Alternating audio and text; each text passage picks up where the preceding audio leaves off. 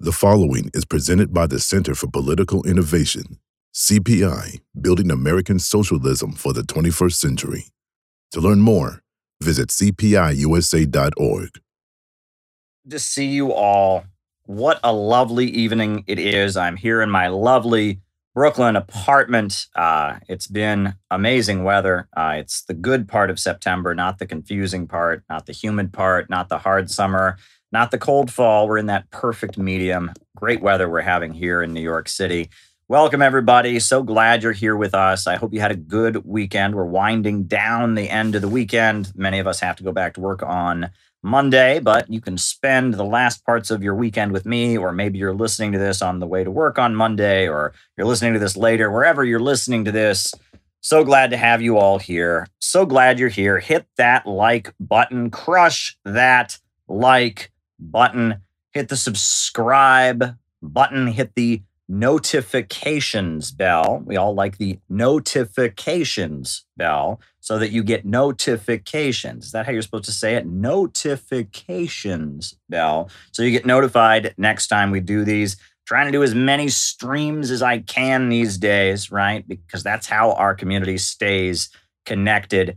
So the way we do this, the way all of this is going to happen is I give my quick opening remarks. Some nights are longer than others. Sometimes the opening remarks go on for an hour. Sometimes they're 20 minutes. Sometimes they're short. I give my opening remarks. Then from there, I do the roll call where I call you out and we find out who it is who's watching. I call you out as I see you, names and locations.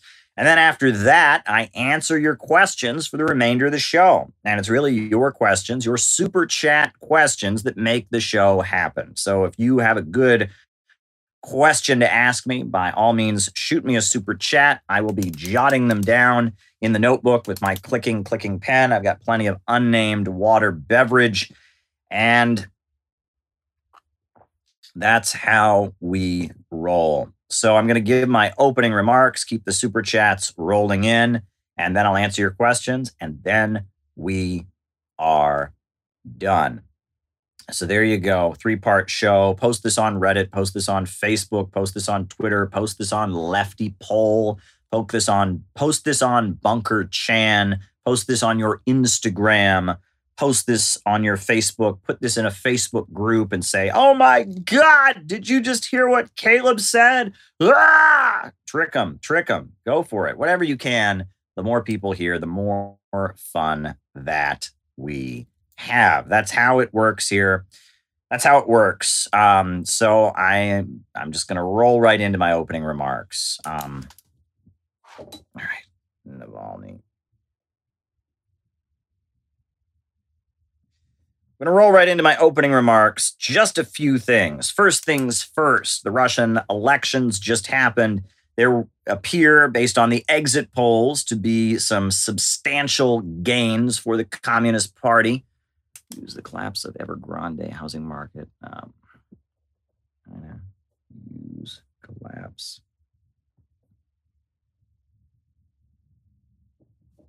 There appear, according to the exit polls, to have been substantial gains for the Communist Party of the Russian Federation, the CPRF. So that is what the initial exit polls are showing. You can obviously tune into RT for the most up-to-date information and results. I'm just telling you what I've seen so far. I am not going to get into that too much on this stream because we are going to soon, within the next week, we're going to be talking with Donald Quarter, the RT reporter based in Moscow, who recently interviewed the chairman of the Communist Party, Zhuganov. And he's been, following the Communist Party and their election results throughout all of this. So Donald Quarter is going to come on this YouTube channel and from Moscow, from the thick of it, tell us what is going on with the Russian Communist Party. It looks like they've doubled their representation in the parliament. The United Russia Party seems to still be the majority party, but the Communist Party, it looks like they're going to significantly increase their presence in the Russian parliament. And I don't want to get into that too much because Donald Quarter is there. He's talking to them, and he will be able to tell us with in-depth knowledge of the Russian Constitution, in-depth knowledge and friendship with members of the Russian Communist Party. He'll be able to tell us exactly what is happening. So hold your horses with all of that. Hold your horses with concerns about Russia and the Communist Party and the elections. We're going to hear it straight from Donald Quarter, and that will be good. It'll be good to have, that we can defer to a source on that. Another thing I wanted to mention is that if you haven't already had a chance, in Pennsylvania, in the city of Saxton, Pennsylvania, the small town or village of Saxton, Pennsylvania, back in June, I gave basically 8 presentations called the Saxton Lectures. And the first 4 Saxton Lectures are already on the internet. They're already on the internet, so you can watch the first 4. And it looks like the 5th Saxton Lecture, part 2, the first of the second part, is about to go up on the web. I'm editing it here, but it's in the process of being finished. And we really do want to have a campaign to support and promote the Saxton Lectures because they are an introduction to Marxism in a clear, coherent way that nobody else seems to be doing. We are going to have a campaign to promote them. I've already purchased the website, saxtonlectures.com. We are going to be coming up, I've already got one question on that, but I'm writing it down. Already we are going to be having, at this point, we're going to be having, perhaps, some unique literature to promote the Saxton Lectures. They're going to have their own website. We're going to really make an effort to try and promote them. Perhaps there'll be even a companion volume that has all the information from the lectures, but also a lot of background info in them as well. We're going to make the Saxton Lectures really a thing. And if you want people to understand Marxism, just have them watch the Saxton Lectures, right? It's a very in-depth, but very introductory and basic introduction to Marxism. So if you haven't already checked out, there is a playlist of the Saxton Lectures of the first 4. Number 5 is on its way. Behind that is number 6. Behind that is number 7. And then after that will be number 8. And after you watch all 8 Saxton Lectures, you will understand the city-building tendency of Marxism far, far better. So far, far, far better than so many differences. Oh, my differences with Marcy. All right. So there you go. If you haven't watched the first 4, if you want to help me promote the Saxton Lectures, get the playlist of the Saxton Lectures so far out. Pretty soon there's going to be a website and all kinds of complimentary material. The Saxton Lectures were put together really to kind of introduce people to our unique city-building tendency, understanding of Marxism, the basic concepts, capitalism, imperialism, socialism, etc., as well as our critique of the synthetic left. And the first 4 classes were just kind of an overview of our movement. The second 4 classes, however, are a critique of the synthetic left and explaining where the synthetic left came from and how the city-building tendency is different than the synthetic left. And the second lectures, if you thought you enjoyed the first lectures and you learned something, the second lectures are really going to be a surprise. There's a lot of music in the second lectures. There's a lot of audience discussion that goes very interesting places in the second part of the lectures. I'm editing the first one, and then there's 3 more after that. There's a lecture on Trotsky in there that's coming up that I think folks will really enjoy. It won't be like any other takedown of Trotskyism that you've watched. There's talk of the Congress for Cultural Freedom and Project MKUltra.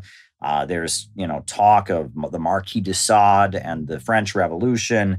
There's talk of all kinds of different stuff. You're going to enjoy the remainder of the Saxton Lectures. So stay tuned for that. Stay tuned for that. And I am getting my hands finally on the California conference, the California conference, the video of the California conference. So if you haven't already had a chance, if you weren't there, I guess, in California, you will soon have the opportunity to watch our amazing Center for Political Innovation conference in California. We had it at the Hotel Milo. the Hotel Milo in Santa Barbara, right there on the beach. It was a beautiful conference, and it wasn't just me, right? Labor aristocracy declined. Wasn't just me. It was, Convo Couch, David Cedillo, the leader of San Angelo Solidarity, Justin Simons, was there. Wow. The two hosts of Convo Couch, Ramiro Funes, gave an amazing talk on Nicaragua. It was just tremendous. And it was an amazing conference. It's all going up on the web. There was music the second day. We heard the music of Dr. Michael Powelson, who's a socialist college professor. That was great stuff. So stay tuned for that as well. A lot left to happen on this YouTube channel. A lot left to happen. A lot of good content on its way, but we need you. Yes, you. We need you to help us promote it, help us build this community. So thank you so much, everybody, for the hard work that you have done so far. And so for my opening remarks tonight, I thought I would do things in a completely different way. I would take a U-turn. I was going to do something completely different tonight for my opening remarks. Usually with my opening remarks, we're on here, we're talking about current events, we're talking about Marxist history. Tonight, we're going to talk about movies. We are going to talk about movies. For those of you who didn't notice, if you follow my Twitter page, I recently just started posting these very short tweet-length movie reviews of movies that I think the politics of are important to understand. So, for my opening remarks tonight, I am going to talk about how many? 1, 2, 3, 4, 5, 6, 7, 8, 9, 10, 11, 12 different movies. And I'm going to talk about the politics of those movies and what we can take from them and how, as Marxists, we can be political. Before we do that, I'm going to tell you a little story. It's a story I'm a little bit embarrassed of, honestly, but it relates to what we're talking about, which is when I was in high school, I was getting into communism, and I was in the school plays, right? I was in the drama club.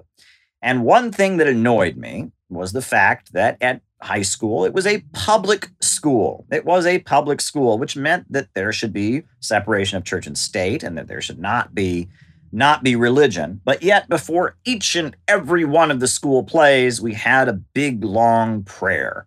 And that annoyed me. At the time, I was becoming an atheist, and I was offended by the lack of separation of church and state, by the imposition of religion on me, somebody who didn't particularly want it. I wanted to be in the school plays. I didn't want to be praying. So I didn't appreciate it. And my senior year, I'm in a small town. My senior year, I thought, screw it. I'm not going to be here. I'm getting out of this town as soon as I can. This is my senior year. Screw it. So my senior year, in the last school play, I demanded equal time. And when we did the prayer before the school plays, I read from Mao's Little Red Book. And I read the section of Mao's Little Red Book on art and culture. And I annoyed the crap out of everybody. And honestly, I'm not too proud about it. I think there would have been a more winning way to communicate Marxist ideas in such circumstances, and religion's not a very good target, etc. But regardless, that's what I did. And I remember holding up the Little Red Book and saying, all art we produce is for the workers, peasants, and soldiers. And, but one of the sections in Mao's Little Red Book, or one of the quotations in Mao's Little Red Book about art and culture, is Mao Zedong says that all art has a political nature. There is no art for art's sake. All art has a political line, and all art is putting forward a political message. And it is the job of revolutionaries to determine what art is progressive and revolutionary and what art is counter-revolutionary. And that is very, very, very true. All art is of a political nature. All art reflects the society that it was created in. It puts forward an analysis of the society it was created in. It leads the viewer to certain conclusions. And as revolutionaries, it is our responsibility. It is our responsibility as revolutionaries to be interpreting the art around us, finding what is good, criticizing what is reactionary, and using it to gain insights into the mindset, Fight Club, the mindset of the broad masses. I wrote down Fight Club. It is not one of the movies on my list, but I will talk about it during the second half. And that is very important. There was a friend of mine who was in a very obscure Trotskyite organization for many years. That Trotskyite organization required all of its members to work in industry, to work in a factory. And on Saturdays, you had your day off. It was a day off from working in the factory. It was your weekend. And then on Sunday, they had their branch meeting for this Trotskyite organization. All right. Bubonic plague. Feudalism. And then on Sundays, they had their branch meeting where they would have their political meeting of their party cell in the factory or whatever. And then after their Sunday party meeting, before they went back to the factory Monday through Friday, before that, they would go to the movies. And the reason they went to the movies was so they could discuss the movies with their coworkers, was the idea. And also so they could gain insight into the political line of the movies and how people related to it. So I have often tried to view movies through this perspective, right? I've tried to view movies through the perspective of how can I talk about this movie and get my coworkers, my classmates, my friends, my neighbors to understand politics. How can I use these movies to do that? What political line is the movie putting forward, and what is it trying to get us to understand? That's a good way to look at movies, right? And it's important to see movies. And I'm going to talk about a number of movies on here that I vehemently disagree with. And that's okay. That's okay, because that is why we're here. But I'm going to also praise some good movies. So that's how we're going to do it. All right. And I must say that all of these movies I like to some degree or other, right? With a couple exceptions, all the movies I'm going to reflect on here, many of them have a political line that I vehemently disagree with, but all of them I enjoyed on some level. I wouldn't be talking about them. There's many movies that I've seen that I have no desire to talk about. No desire whatsoever to talk about. But the fact that I'm even talking about them here means it made some impression. And that's true. How many movies have you seen that you just forgot about? Right? They just fell right out the back of your head. Right? Even if you hate a movie, if you hate it enough to remember it, it had an impact on you. So I'm going to go down the line. The first movie I want to talk about is a movie I saw fairly recently compared to the other ones on this list. And that is the movie Conan the Barbarian. And I saw it at the beginning of the pandemic. The very beginning of the pandemic, I watched the movie Conan the Barbarian. And I watched it because good friend George, if he's watching, he recommended that I watch it. I had heard of this Arnold Schwarzenegger movie released in 1982. I had never actually seen Conan the Barbarian. Right? Dems versus Independent Workers Party. I had never actually seen the movie. So I watched Conan the Barbarian, the 1982 movie by Arnold Schwarzenegger. Watched the movie. And the politics of it were very, very clear. And since we've been talking about Og the Destroyer, I think it's a great place to start. Og no like Conan Barbarian movie. But anyway, Conan the Barbarian is a right-wing libertarian rant against the new left. That's what it is. It is a right-wing libertarian rant against the new left, set in a time and place where that makes absolutely no sense. It makes zero historical sense. The politics of the movie and the time in which it's set in make zero historical sense. The movie takes place in pre-Christian Europe, basically. Europe, and, it's supposed to be Europe before the rise of Christianity. But, there's no Roman Empire either. And it was the Roman Empire that was Christianizing Europe, so it's not very clear, right? Conan is supposed to be some kind of European barbarian. He's supposed to be a Germanic European who lives in the countryside. And Europe is not yet Christian, and it is the pre-Christian age in Europe. That's where the movie takes place. The movie takes place in pre-Christian Europe, except there's no Roman Empire, so it doesn't make much sense. Regardless, pre-Christian Europe, Conan the Barbarian. And the movie is all about how there's this wild, rural man who is a self-made man who overcomes hardship. No one can tell him to do what to do. He's free. He's free. And he's resisting the civilization that is emerging in the cities. And he's free, and he's really, really strong, and he was in slavery. He was enslaved, and he broke free, and he's really, really strong because they made him push a wheel, and that's what makes him strong, is he pushed a wheel. And he's this free, self-made man who broke free from slavery, and he's a self-made man. But in the cities,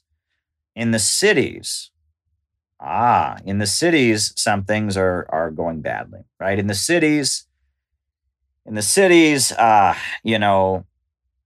things are authoritarian, and there's these authoritarian forces that are emerging. And the most deadly of them is this weird religion that worships snakes. And there's this weird religion of people in the cities who worship snakes. And these people, they get into this trance, they're brainwashed, and they start wearing white robes, and they worship snakes. And they all follow a black man. They follow a black man who is played by, what is his name? He's the voice of Darth Vader. The guy who is the voice of Darth Vader is the leader of this weird religion of people who worship snakes. And that's James Earl Jones. And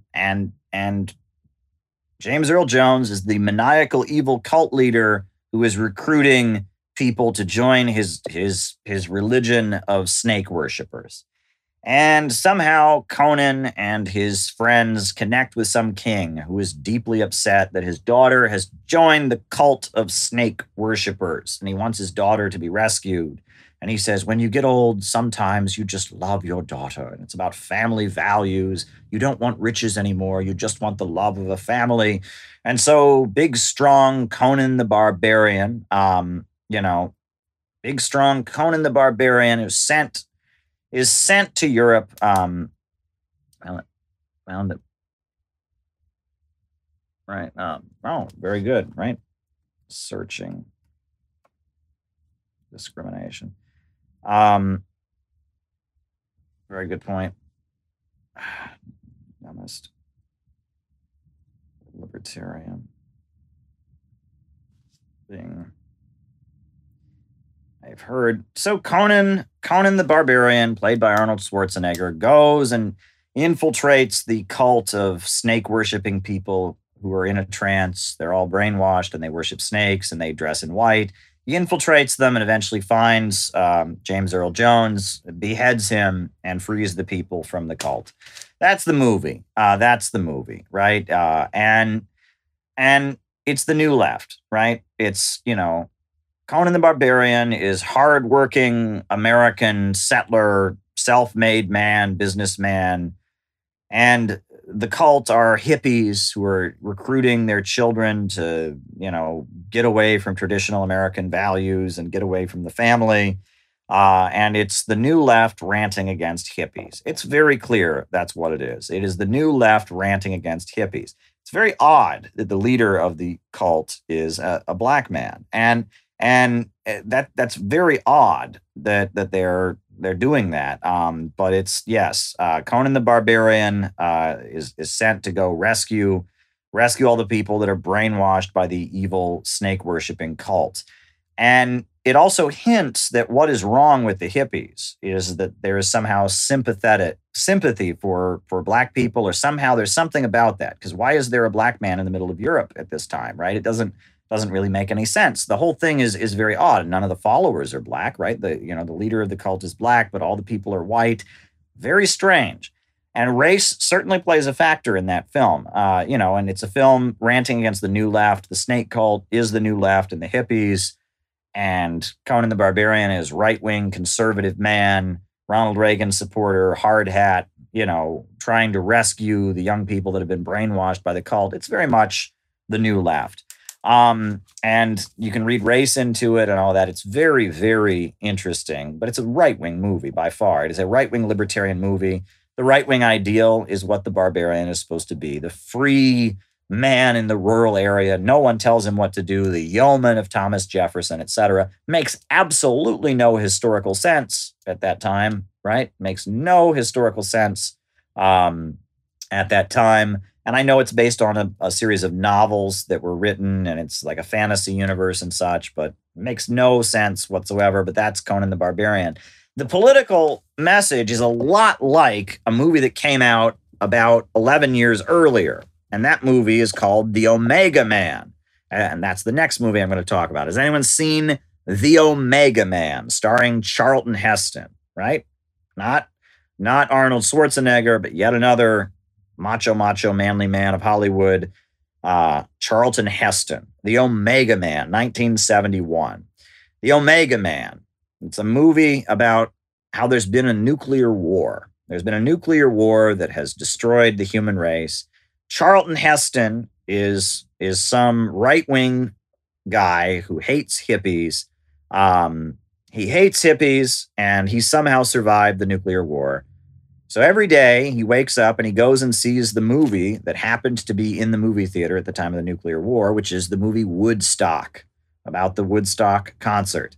And he goes and he hate watches Woodstock every day, and he hates the hippies. And he's, these hippies, I hate hippies. And then he has to go home by the time it's night, because at night, all the other people who survived the nuclear war come out, and they're all vampires. That's what the nuclear war did. It turned all the human race into a bunch of vampires. And it's based on a novel, The Last Man on Earth, but it's The Omega Man. It's based on a popular sci-fi horror novel that was from the 1950s. The nuclear war has turned the rest of the human race into vampires. But in this retelling of that story, in this retelling of The Omega Man, I Am Legend, I think is the name of the book. In this retelling of it, the vampires, they aren't just vampires. They're hippies, right? They don't believe in technology, and they go around destroying technology, and they worship the leader of the hippies is a guy named Matthias, who is supposed to be some kind of weird mystical prophet, who's the leader of the evil vampire hippies. And the evil vampire hippies are going around destroying technology and trying to make sure civilization never comes back from the nuclear war. Yes, and it is I Am Legend. It's based on a novel called I Am Legend. There's a version of it called Last Man on Earth with Vincent Price. There's a version of it with Will Smith, it's called I Am Legend, but it's based on a novel. But this is one version of it, is the 1971 film by, starring Charlton Heston, which is called The Omega Man. And it's very clear the vampires are supposed to be hippies. Charlton Heston is supposed to be a conservative, middle American, self-made white man who can't stand hippies. And it opens practically. The movie practically opens with him sitting there hate watching the movie Woodstock and talking about how much he hates hippies, and he's conservative American, American man, much like Conan the Barbarian is supposed to represent. Conservative American man. The vampires are the evil hippies that are getting in the way of, civilization coming back after the nuclear war.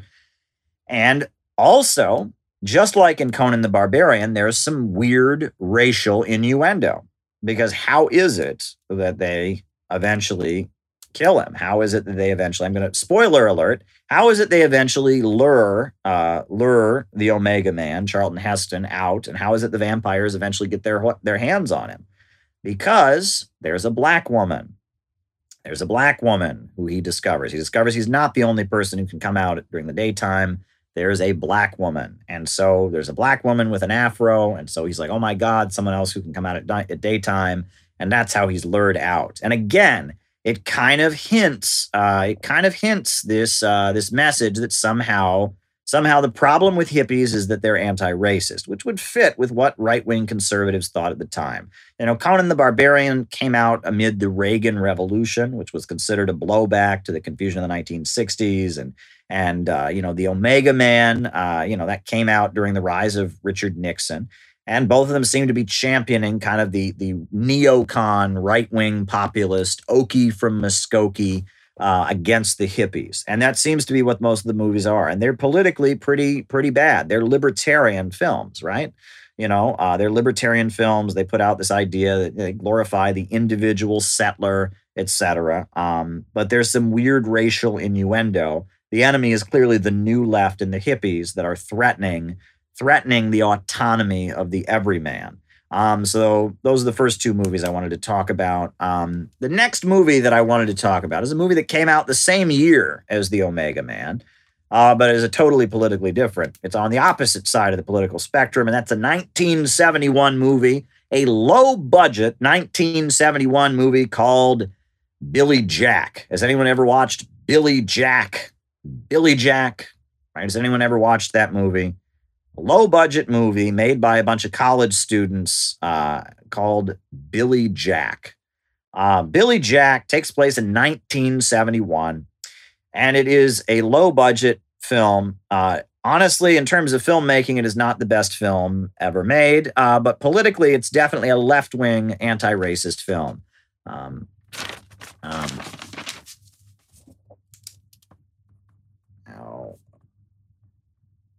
Approach.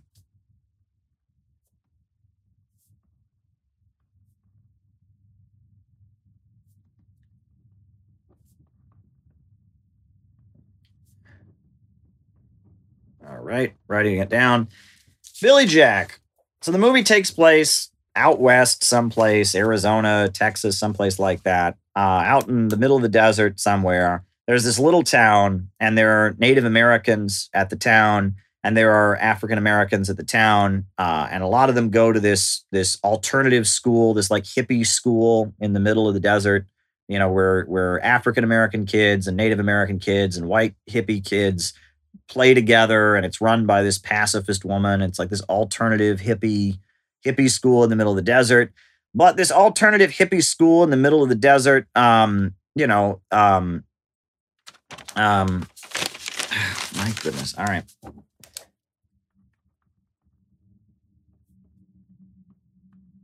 This alternative hippie, writing it down. This alternative hippie school in the middle of the desert has a problem in that it doesn't get along with the local townsfolk, right? Even though the school is it's multiracial and it's, hippies and it's, run by this pacifist woman. This town, the town nearby this alternative hippie school in the middle of the desert they're all a bunch of rednecks. The sheriff is awful, and the sheriff's son is awful, and they go around killing horses so they can, killing wild horses and giving the money to dog food companies, and they're just, they murder wild horses, and they're just awful, big, mean, racist, right-wing dudes. And the big, mean right-wing dudes are always beating up the peace-loving hippies of the alternative school in the middle of the desert. And then there's this other guy. There's this local guy who's a Vietnam veteran, a former U.S. military guy who's Native American and is a karate expert. And his name is Billy Jack. And he goes around doing karate and fighting off the rednecks and protecting the hippies.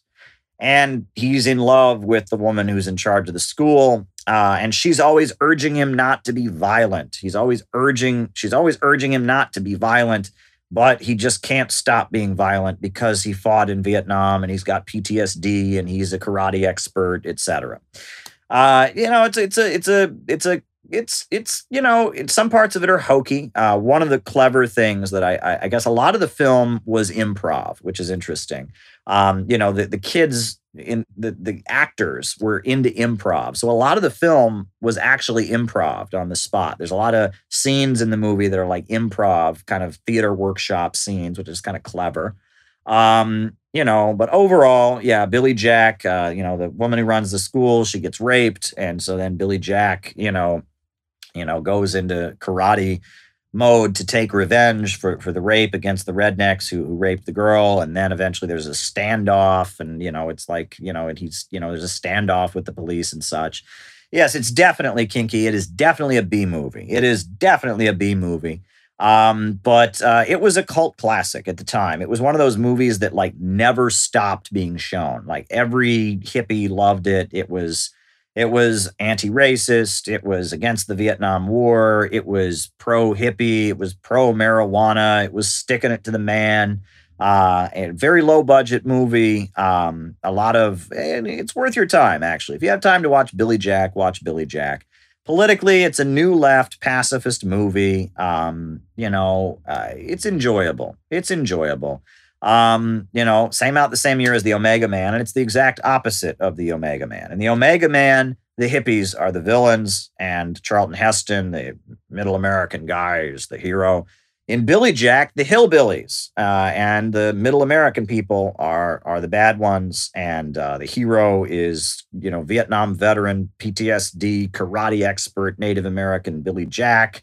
And a bunch of hippie kids who live out in the middle of the desert. And it's certainly amusing. The sequels, they did make sequels to the movie Billy Jack, and they're awful. The movie Billy Jack is worth watching. The sequels they made to Billy Jack are not worth watching. They made, The Trial of Billy Jack, Billy Jack Goes to Washington. Those movies are abominable. They are just horrendous movies. You can't follow the plot. They just, they're awful. But Billy Jack, 1971, is pretty good.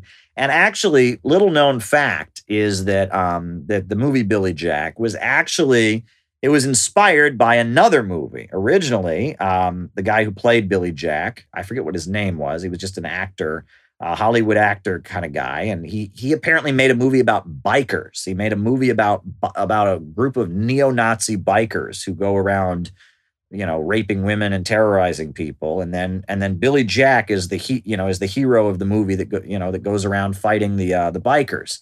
And that movie was called Born Losers. It was called Born Losers. And Billy Jack was debuted as a character in the movie who fights this evil group of bikers, Nazi bikers, who are called the Born Losers.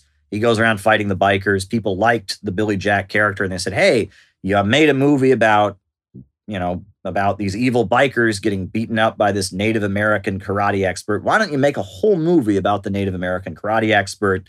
And that's the movie Billy Jack. One thing that people have pointed out is that the movies themselves are very, very hypocritical. Very hypocritical in that they preach nonviolence, right? The films are pacifist films. Like there are so many pacifist speeches throughout the movie.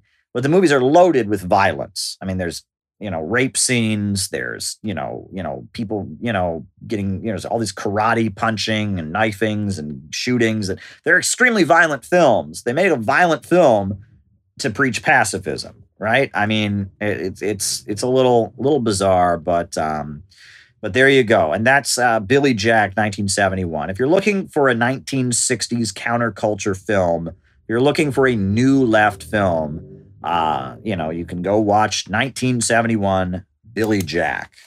Speaking of which, I've talked about this movie on here before, so I'm not going to spend too much time on it. But I might as well talk about it. If you want to see Hollywood wrangling with the question of American communists and who are they? What are they? You got to see the movie Reds. 1981, won Best Director, directed by Warren Beatty, starring Warren Beatty. It's a movie it's a fictionalized account of the life of John Reed. John Reed, the journalist, the American communist who wrote 10 Days That Shook the World. Hollywood made a movie about John Reed, and it's very long, and it's a decent film. Politically, I would argue that it is subtly anti-communist. It's not blatant. The anti-communism is very carefully tempered. And it's about the founding of the Communist Party USA. It's about John Reed covering the American, as an American journalist, covering the Russian Revolution of 1917. What is interesting about it is it portrays the communists in a somewhat sympathetic light. John Reed and his wife, Louise Brandt, are portrayed as good people with high ideals who are fighting against war and fighting against the exploitation of workers and against racism. But they're a little bit naive, and it kind of portrays the Soviet Union in a very negative light. It's an interesting movie, right? I would argue the film was very much an appeal to the Euro-communists, right? It came out, it was being made in the final years of the Carter administration as we're getting ready for the Reagan administration. And it was very much, Hollywood saying to, the French communists, the Italian communists, the Spanish communists, look, America doesn't hate communists, doesn't hate communists.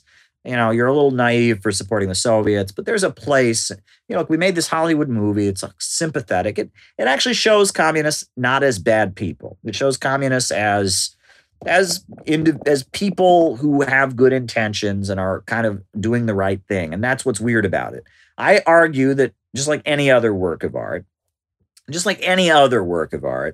it reflects the period in which it was created, not the period in which it takes place. It's really about the new communist movement of the 70s, right? It's the American mind and Hollywood trying to process all the Maoist communist groups of the 70s, all the Trotskyite communists of the 70s. It's confused. And you see them, and there are a number of scenes in the movie that are clearly comments on the American left. At one point, the big scene towards the end is when he goes to Afghanistan. And they have him in Afghanistan, and there's this crowd of people, and he's reading a speech, and they have a translator reading a speech. And all of a sudden, this crowd of people, guys in turbans in Afghanistan, pull out their swords and shout, "Allahu Akbar," and they're waving their swords in the air. And he says, "Why are they saying that?" And they said, "Well, we changed your speech to say holy war instead of class war." And he's like, "No, you changed my words." And, that was a comment on left-wing support for the Iranian Revolution of 1979. That's what that was. That was commenting on the fact that in 1979, the Islamic Revolution of Iran happened, and genuine communists supported it, even though it was not a communist revolution. And at the time, the American media was just going crazy about how could any leftist support the Ayatollahs, and that was the commentary. It's like he's rock bottomed. Look, he's pandering to the crazy Muslims. That's the message of the film. So that's Reds. And if you want to see how like kind of mainstream America was trying to interpret, the communist groups of the 1970s, Reds is worth your time. Two movies I really don't like. I've watched both of them once, and I never want to see them again. And they are both pro-communist films, I guess, but I hate them both. I never want to see either of them again. Land and Freedom and Wind That Shakes the Barley by Ken Loach. Awful. Horrible, right? Politically, Land and Freedom I don't agree with. About Spain, Wind That Shakes the Barley is 100% politically correct. About Ireland, but I never want to see either of those movies again. They're Trotskyite films, right? Ken Loach is a Trotskyite, and he just got kicked out of the Labor Party because he's pro-Palestine. Ken Loach, British Trotskyite film director, and he made two movies. One's about Spain. It's called Land and Freedom, 1995. Wind That Shakes the Barley, 2006. It's about Ireland and the Irish national liberation struggle. And both of them basically go like this. There's a group of people that are being horrendously oppressed, and it's awful. But then they rise up and they revolt, and there's hope. But then that hope is crushed, and the revolution is betrayed, and you feel sick to your stomach, and the movie's over. Yeah. It's off. They leave you in a very demoralized place. And he tends to have a lot of violence in there, depiction of torture, depiction of, they're both highly demoralizing films. And it's like, yep, people are oppressed. It's awful. Then people start to win their freedom. And then the revolution is betrayed by in Spain, it's the Stalinists, and in Wind That Shakes the Barley, it's the Free Staters, the bureaucrats, the Catholic Church. And it all leads you back to square one, and the revolution didn't do any good anyhow. It leaves you just in an awful place. I do not recommend those films at all. I don't recommend them at all. I don't recommend them at all. I really don't. They just, they are in theory pro-communist films, but they are pessimistic Trotskyite films that don't make you feel excited about being a communist. That said, if there's a movie that is not a communist movie, it's not a communist movie. I would say it is, I've heard that Jim Carrey might have some like DSA Marxist proclivities. He's from Canada and he wants free healthcare and, stuff like that. But he's not really a Marxist. But there's a movie called The Majestic, 2001. It's made by Jim Carrey. Jim Carrey stars in it, and it's an amazing, amazing film. 2001, Jim Carrey, he's a writer. Jim Carrey is a writer, and he is being called before the House Un-American Activities Committee, and they're destroying his career. And so he gets drunk one night, and he gets into a car accident, and his car goes into the river. And he's washed up on the beach of this California town, up the ocean, up the coast. And he's washed up on the beach, but he's lost his memory. He doesn't know who he is. So he just kind of wakes up. He's got amnesia. He's walking around. And all the local townspeople of this small town in California see him. And they think that he looks just like a young guy from the town who died in World War II. And they think that this guy, this local hero, this local favorite son who died in World War II is back alive. And they think that he is this guy who died in World War II. And it's a very touching film. It's deeply touching. It's just a beautiful film. And he's walking around with amnesia while all the people in this little town think that he's the guy who died in World War II. And he's not. He's just this Hollywood writer who's had his career destroyed. And he's walking around and he's like, it's like the town has hope again. It's like the town is mourning all the people who died in the Second World War. And it's like, it's giving them hope again and all of that. And then of course, eventually he gains his memory and the FBI comes to arrest him because he has to appear before the House Un-American Activities Committee. It's a very beautiful film. And it really reflects the values of the Roosevelt era because the people in the small town are not bad people. It's not like the modern left. The people in the small town are good people, and they're Rooseveltists, and they're anti-fascists. And the House Un-American Activities Committee is seen as being cruel and nasty to the working people of this small town. It's a beautiful movie. It's a beautiful movie about community and friendship and the Popular Front and the defeat of fascism and rejecting McCarthyism.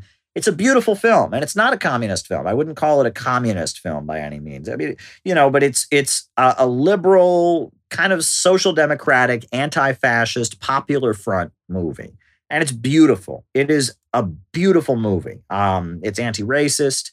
It is anti-fascist. It is, it's beautiful. If you haven't had a chance to go see The Majestic, I would recommend that movie. Of all the movies Jim Carrey has ever made, by far the best movie. And it's Jim Carrey. He doesn't make any funny faces.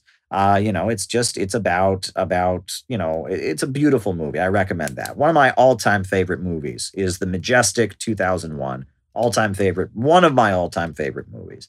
Now, that brings me to a movie that the next movie I want to talk about is a movie I really don't like, Slumdog Millionaire. Have you ever seen Slumdog Millionaire? Slumdog Millionaire is a movie, I believe it won the Oscar. And it's a movie about a boy in India who's very poor, and he's an orphan boy in India, and he gets on the Indian version of the TV show Who Wants to Be a Millionaire. and he wins. And it's like every question they ask him is a memory. He knows the answer to the question because of like a memory he has. It's a clever premise for a movie, right? It's a clever premise for a movie. And it starts out, the police are torturing him because how could he possibly know the answers? He must be cheating. It's a clever premise for a movie, but it's a right-wing, libertarian, objectivist piece of crap, okay? The message of the film, not so subtly implied, is that the people of India are all primitive barbarians who don't understand the greatness of the free market. But luckily, Western financial investment and neoliberalism is saving them from their primitive barbaric ways. It's disgusting. It is a libertarian objectivist film. It's an Ayn Rand manifesto. One of the scenes that really makes it clear, is that at one point in the movie, he's having a memory of when he worked as a tour guide at the Taj Mahal, right? The kid, he's a self-made man. He's hard work. He goes to the Taj Mahal and he starts giving tours without actually working for the Taj Mahal. So he starts giving tours at the Taj Mahal, and he's giving a tour to an American couple. And then, the people that run the Taj Mahal see that he's giving tours at the Taj Mahal and he's not licensed. So they start beating him up. And then the American couple comes in and rescues him. And he's been beaten up really badly. He's like, now you see what the real India is all about. And then the American couple pulls a $20 bill out of their wallet and says, here, kid, now you know what the real America is all about. Now, if you want to talk about free market, propaganda, it was so blatant, right? It's like India is barbaric, but American capitalism with our money is the hope. It's despicable, right? He's being tortured by the evil socialist regime for being a high achieving person, punished for his success. It's crap. It is disgusting. At one point, that there are kids that are begging for money, and the guy who is helping the kids who beg for money is like poking their eyes out, because he thinks they'll get more money if they're blind and stuff like that. And the idea is that kindness and charity are really sinister and evil when it really gets down to it. And it's an awful movie. It's some Atlas Shrugged, Fountainhead, anthem garbage. I can't believe it won Best Picture because, again, it was a movie that you're sitting there watching this. It's awful. It's just an awful movie. Awful movie in so many ways.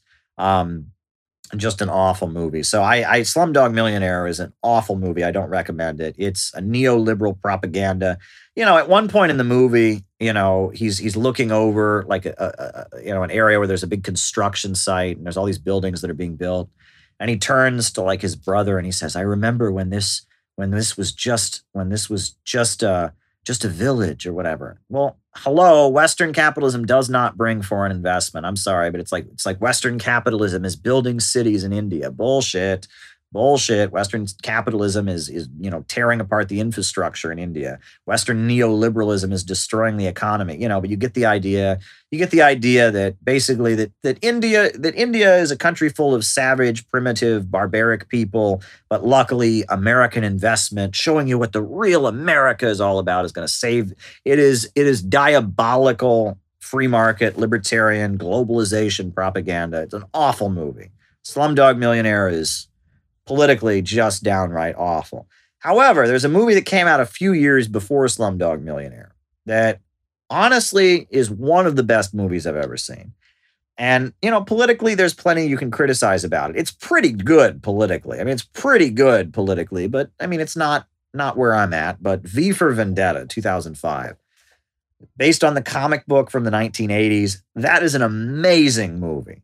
An amazing movie from beginning to end. Natalie Portman, that is something special, right? Beautifully filmed, cranked up emotions. It's an anti-neocon manifesto. It takes place in this futuristic Britain, where this futuristic Britain, it's like an Orwellian dystopia where the government is rounding up all the gay people and rounding up all the Muslims and putting them in concentration camps and telling everyone that because of terrorism, they have to give up their rights, and the media is telling people lies. And so there's this weird guy in a mask who starts a left adventurist bombing campaign against the government. And this woman, played by Natalie Portman, accidentally gets caught up with the guy somehow. It's a very good movie. It's very well made. Obviously, we don't support left adventurism, and that was the critique at the time the movie was made in 2005. Every Marxist ever said, "Well, we don't support left adventurism." Well, of course you don't support left adventurism. It's a movie. It's a movie, right? Obviously, yes. The defeat of fascist regimes comes from mass mobilization of the population, not left adventurist violence. Yes, right? Yes, terrorism is a bad thing. It's a movie, okay? People don't dress up like superheroes either, okay? It's a movie, right? It's a movie. But politically, again, the enemy is the neocons who are anti-LGBT and anti-Muslim and building an authoritarian war state regime. And it is a very powerful, highly emotionally charged, beautiful movie. At the time that it came out, politically, it was the biggest middle finger to the Bush administration you've ever seen. I walked out of that theater. I saw V for Vendetta. I was pumped up. I'll tell you, when I walked out of that movie theater, when the credits came up and they played Street Fighting Man by the Rolling Stones, that was quite a dynamic, powerful film. If you want to see a really effective work of, it was definitely a highly political left-wing film, ranting against the neocons and calling for people to rebel. I would call for you got to see V for Vendetta. I mean, that is really a dynamic, effective work of film with an overall, obviously not supporting left adventurism, but in its perspective of who the good guys are and who the bad guys are, a very effective left-wing film, if there ever was one. Around 5 years after they made V for Vendetta, there was a movie that came out that was very politically confused. And it came out, and because it was so politically confused, the politics of the movie, even if you didn't look at it as a political film, because the politics were so incoherent, the plot was incoherent. Robin Hood, the 2010 Robin Hood movie with Russell Crowe, was so confused. It was so confused politically. It was so confused in terms of plot. It had no idea what it was doing. It's supposed to be like the origin story of Robin Hood, right? We all know about Robin Hood. He robs from the rich and gives to the poor. Robin Hood, right? The guy in green in the woods, and the sheriff of Nottingham, right? The original social bandit outlaw, right? Well, they made this version of it, and it's supposed to be like the backstory, how Robin Hood became Robin Hood. And I got to stop shaking the table. It's awful, because they couldn't figure out politically what they were saying. At the time, a lot of people thought it was a Tea Party movie, right? And, it was against taxation, and that, there's, the king, Prince John, is incompetent, and, he has no experience, but yet he tries to lead the country into a war. The idea is that he's supposed to be Barack Obama, who doesn't know how to lead the country and is arrogant or something. But, oh my goodness. So throughout the movie, it's Robin Hood, right? Robs from the rich, gives to the poor. You really can't have a libertarian movie about that, right? I mean, but at the same time, there's all these, at one point, I think, there's a woman, and she's being taxed, and she's having to pay her taxes, and, they're walking in line to the tax man, and they say, they said to the woman, how many acres do you own? I own 500 acres. And the tax man looks at her and says, no one should own 500 acres. It's supposed to be like a communist, right? We're against private property, punishing people for their success. But then, spoiler alert, the way the movie ends, when Robin Hood sets up his merry men in the middle of the woods, right? It's a big socialist commune, right? And so they set up in the middle of the woods, right? And that, and the narration at the end of the movie is like, and here in the forest, there are no rich and there are no poor, and we hold all things in common, and we fight for justice. I'm like, wait, did this go from being a libertarian movie to being a socialist movie now? Like, what the hell is this, right? Politically, it made no sense. And like, what's wrong with the king? Is he a tyrant? Is the king a tyrant? He's brutal and authoritarian, or is he just incompetent? Right? He's like, I have never done this before, but I shall lead. And it's supposed to be Obama or something. It is politically so confused. It's trying to be a libertarian movie. It's trying to be a socialist movie. It's trying to be a romance movie. It's trying to be Robin Hood, but it's the backstory of Robin Hood, like how Robin Hood became Robin Hood. I think Russell Crowe wanted to make a sword fighting movie. He likes to do that, Gladiator or whatever. And they made Robin Hood. And it is so confused that the plot isn't even clear. Right? I mean, the plot of the movie isn't even clear because it's so confused. It's again, if they had stuck with one political message, if they sat there and said, we're going to make a libertarian Robin Hood, it would have been decent. If they just sat there and said, we're going to make a socialist Robin Hood, it would have been decent. They just sat there and they said, we're going to leave politics out of this, and we're just going to make a Robin Hood sword fighting movie with Russell Crowe, fine. And they said, well, you know what? We're going to do the Robin Hood backstory, fine. They tried to do so many different things and please so many different audiences. Political messages so incoherent. It was not a good film. Not a good film. And then that brings me to two films that were made, the two films that I really enjoy. Both of these films are horror films, and they were, one was made in 1969 and the other was made in 1971. Two horror films. I told you I love these British low-budget horror films from Hammer Film Productions. It's a British film company from the 1950s, 60s, and 70s called Hammer. Hammer Film Productions, low-budget horror movie studio. They made two movies. In 1971, they made a masterpiece called Dr. Jekyll and Sister Hyde. Dr. Jekyll and Sister Hyde. And it's amazing, okay? It's the story of Dr. Jekyll and Mr. Hyde, the story of Jack the Ripper, and the story of Burke and Hare, the grave robbers, all combined into one with a gender-bending twist. So it's Dr. Jekyll and Mr. Hyde, except when he turns into Mr. Hyde, he actually turns into a woman. That's the movie. And it's brilliant, right? It's this, this anti-hero played by Ralph Bates, who's an actor. Ralph Bates didn't make that many movies, but he was a very good actor. I like Ralph Bates. I could listen to Ralph Bates talk all day. He was a British actor who was only in like 6 or 7 films, but a very good British actor. Ralph Bates is, Dr. Jekyll, who's trying to find a cure for mortality. He's the scientist who's lonely and doesn't, he's lonely and doesn't have a girlfriend and all of that. And so he's tinkering in his laboratory, and he figures out a formula that turns him into an evil woman and he tells everyone in the apartment building he lives in, that's his sister Hyde.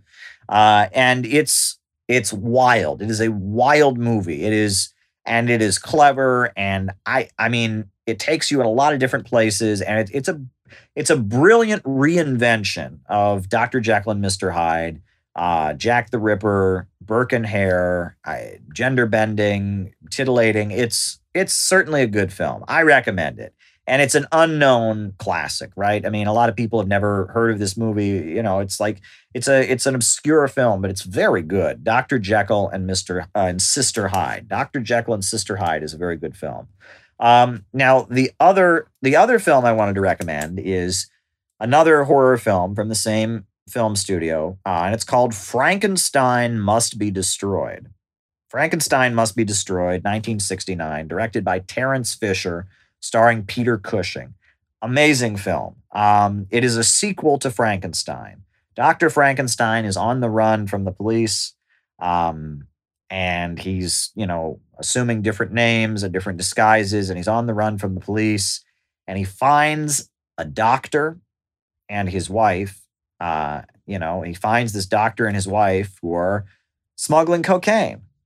Right? The doctor is basically, using his doctor privileges to write fake prescriptions or whatever and smuggling cocaine. And he uses the fact that they're smuggling cocaine to blackmail them and turn their home into his Dr. Frankenstein laboratory to get back to making the monster.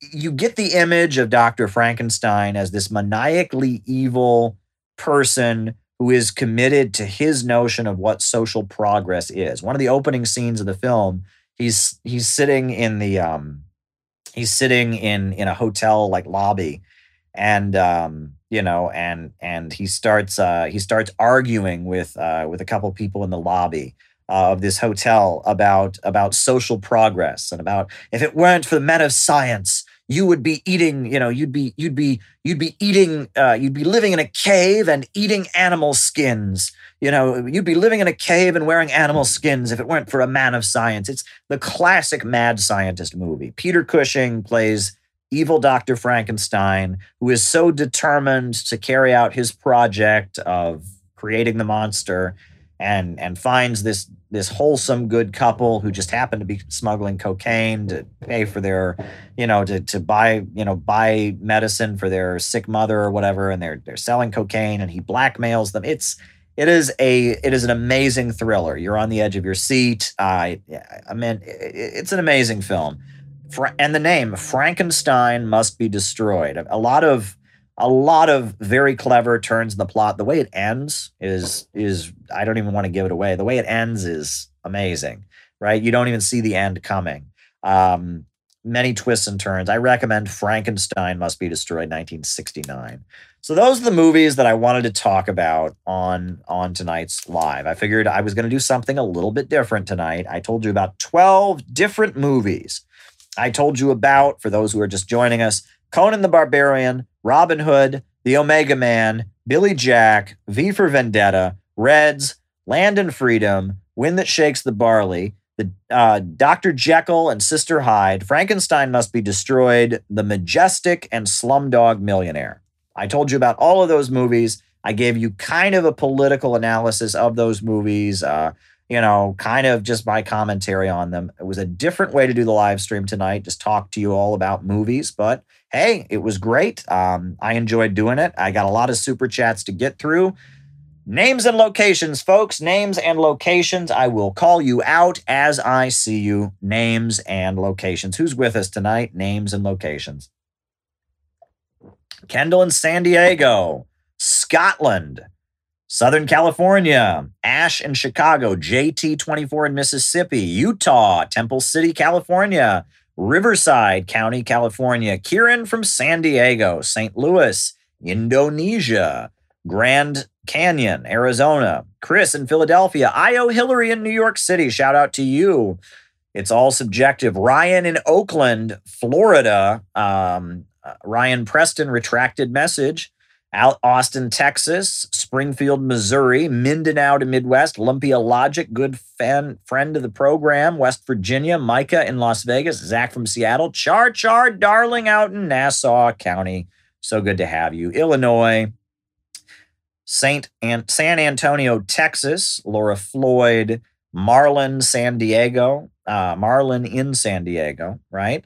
Corona, California, Enoch in Australia, Wisconsin, Cincinnati, Ohio, Vinicius from Brazil, San Antonio, Texas, White Panther, Caden from Utah, Fusion City, Jeff Studio City, Nampa, Idaho, Emily Cavendish, The Hague in the Netherlands, Toronto, Canada, Southwest Florida, Gateshead, England, Tulare, California. Don D is with us. Shout out to you, Don D, good friend of the show. Naples in Florida, Vancouver, British Columbia. There you go. Richard in Tacoma, Paris of the Plains, Kansas City, Mohsin from Iran, Carolyn in Staten Island, Sam in Chicago, Los Angeles, Richie in Staten Island. Shout out to you, Richie, and I think you can be a mod. You're now a mod.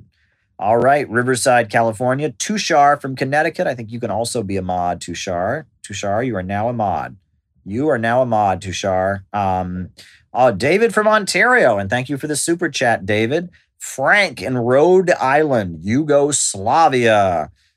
Wow. Julian from San Antonio, Robert from Hawaii, Fort Lauderdale, Lily in Boston. Shout out to you, Lily. Always a good friend of the show. Martin in Ireland, Dario with Tamara in his heart from Brooklyn. Shout out to you guys. Jared from United Corporations of America, Rice from Adelaide, Australia, Wow. So glad to have you all with us tonight. If you want to post this on your social media, that would be great. St. George, Utah, Ryan Preston, you're a good friend. I think you're going to be a mod too, Ryan.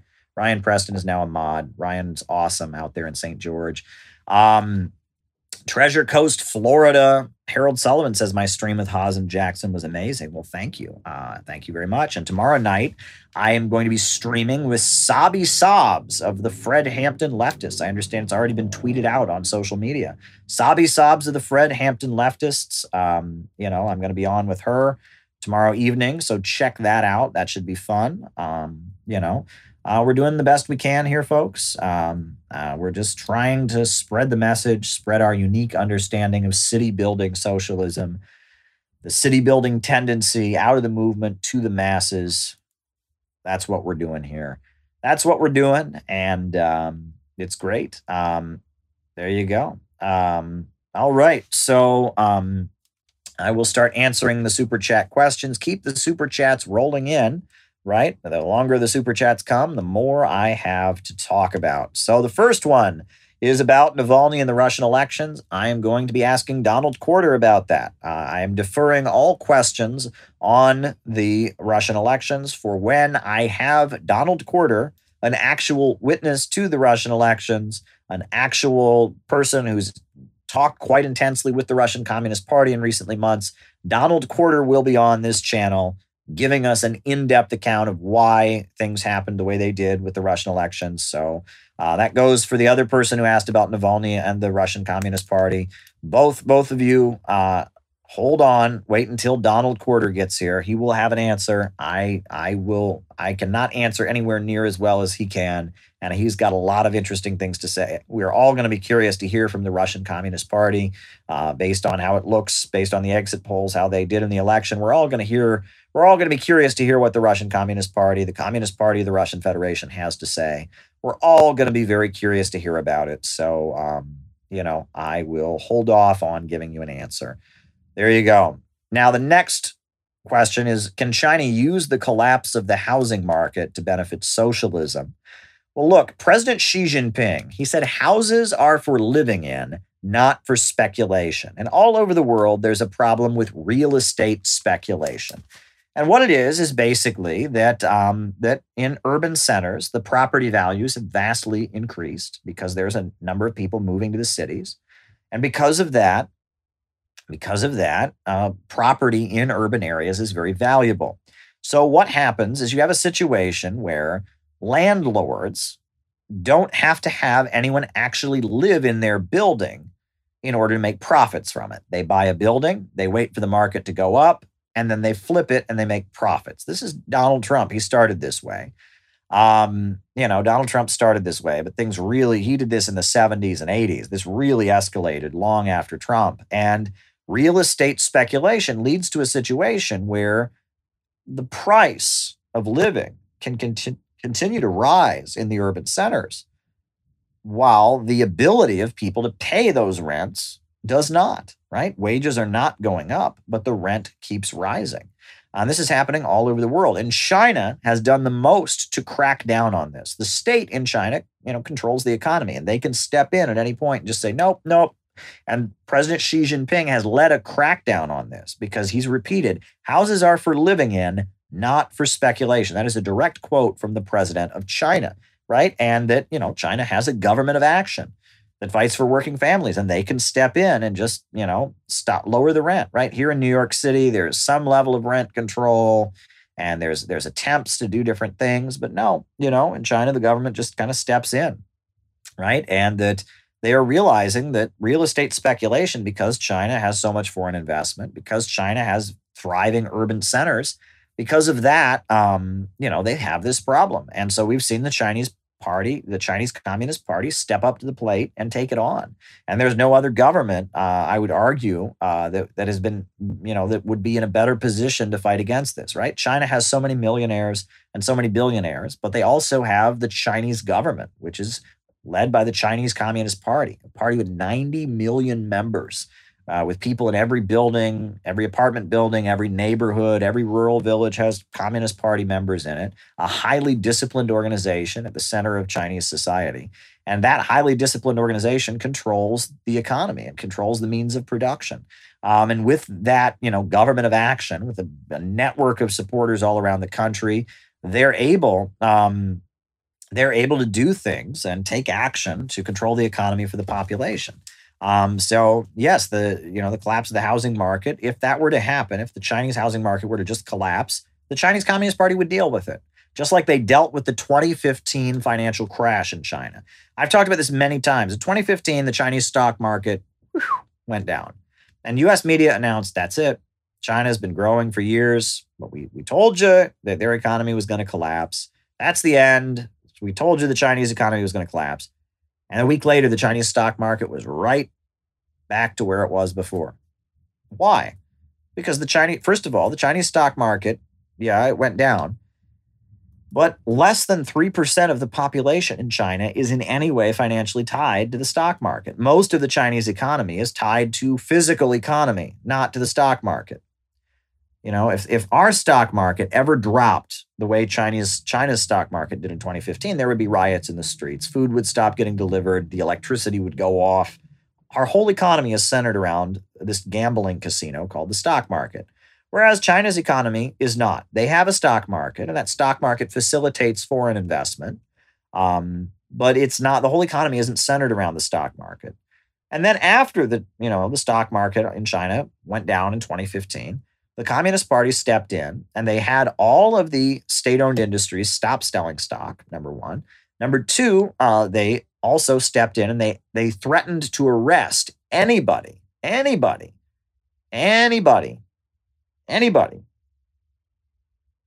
who was caught short selling, right? That's betting that a stock would go down. It's called short selling. Anyone caught doing that was threatened with arrest. And when they did that, when they threatened to arrest anyone who was caught short selling, and when they stopped the sale of any stock from the state-owned enterprises, suddenly the market was right back up because profits are not in command. The irrationality of the market, the anarchy of production is not in command in China. There is a state-run economy in China. They have a state centrally planned economy. It's an anniversary of Japan's invasion of China, refused to apologize to Koreans. Oh, wow. Yeah, we can talk about that for sure. Refuses to apologize to Koreans. All right. We can definitely talk about that. Thank you for that super chat. So the next question I've got is my differences with Sam Marcy. Sam Marcy, for those of you who may not be aware, was the founder of the Workers' World Party, which was a political party that I was a member of for 8 years. For 8 years, I was a member of the Workers' World Party. I was their golden boy during the Occupy Wall Street protests. And most young folks who join the Workers' World Party, they last 1 or 2 years, right? 1 or 2 years, they join, they're full of enthusiasm. And then after a while, they realize that the party ain't going anyplace. It's not going to expand, and then they move on. But I very much was committed to sticking with it, right? I saw, especially after I moved to New York City, how dysfunctional the organization was. But I was committed because I believed in communism so much and because I was very much an anti-imperialist. I was committed to working hard to continue building the organization. And I stayed in for 8 years. I stayed in the group and I put up with stuff that you don't even want to know about and I'm not going to talk about on here. And I fought with people and I tried my hardest and I learned to obey and keep my head down and I endured a lot of verbal abuse and I made a lot of sacrifices and I stayed in for 8 years, right? Again, most in the time I was in the group, most people in the group stayed for 1 or 2, right? This is how communist groups in the United States tend to be. There's a layer of boomers who've done it their whole life, right? And they've been in it since the 70s and they've been in it their whole life. And then there are these 20-year-olds, people in their 20s who join for a year or 2 years And then they realize, one, that the group is never really going to grow. And this happens to every group. This isn't just the group I was in. Happens to every group, they realize the group is not going to grow, number one. Number two, they realize that they're not going to be able to change the group, right? The leadership is very entrenched. These boomers have been there since the 70s. So then they quit. And generally they move away from politics after that. Generally they just feel like political activism isn't worth their time anymore. And I've seen this. This has happened with Maoist groups. This happens with Trotskyite groups. This happens with different organizations. And that's generally how communist groups in the United States have been since the 70s. There's a crew of people that have been there from the beginning, and they're not leaving, right? That's their whole life. It's their livelihood, right? They're making money from it, and they're never going to leave. But other people join thinking that the group has potential, thinking the group can actually achieve something. And then they join and they realize, oh shit, this group ain't going anywhere. Well, to my credit, I did not quit after 1 year. I did not quit after 2 years. I did not quit after 3 years. I did not quit after 4 years. I did not quit after 5 years or 6 years or 7 years. I didn't even quit after 8 years. They kind of had to, I wasn't expelled, but there was this weird, I wanted to step away on good terms, but they weren't, they escalated things and it was so confused and sloppy. I was never formally expelled because they don't have expulsion procedures and they don't have a constitution or bylaws or anything like that. And I never resigned. I never sent a letter of resignation or anything like that. But, I'm not with them. That became, in about 2015, the fall of 2015, it became clear that I was no longer with them as a group. And it was mutual. I didn't really want to be with them anymore. They didn't really want to have me anymore. It was awful, though. This was a group I was very dedicated to, and it was like my family. I was very close with a lot of people in it. And again, I tried to just kind of leave on good terms. And that was not possible. And it's frustrating because I didn't want it to be a very ugly departure, but there were some people in the group that were determined to make it an ugly departure. And, it's funny. Actually, I didn't think this would come up. I'm actually reading this because I don't know enough about Jay Lovestone. Do folks know who Jay Lovestone was? Jay Lovestone was a leader of the Communist Party USA during the 1920s. Very effective labor organizer. And he didn't agree with the third period and with the Sixth World Congress. So he was kicked out. And when he was kicked out of the Communist Party, he started his own group, the Communist Party Opposition. And pretty soon he became like a CIA operative. And the thing is, this is the problem that communist groups tend to have, right? Is that there's this very much with us or against us attitude.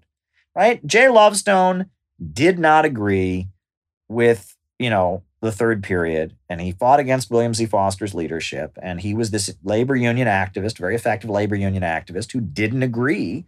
And then he became this important CIA operative during World War II. And the thing was, imagine that the Communist Party had been able to kick out Jay Lovestone, but stay friends with him.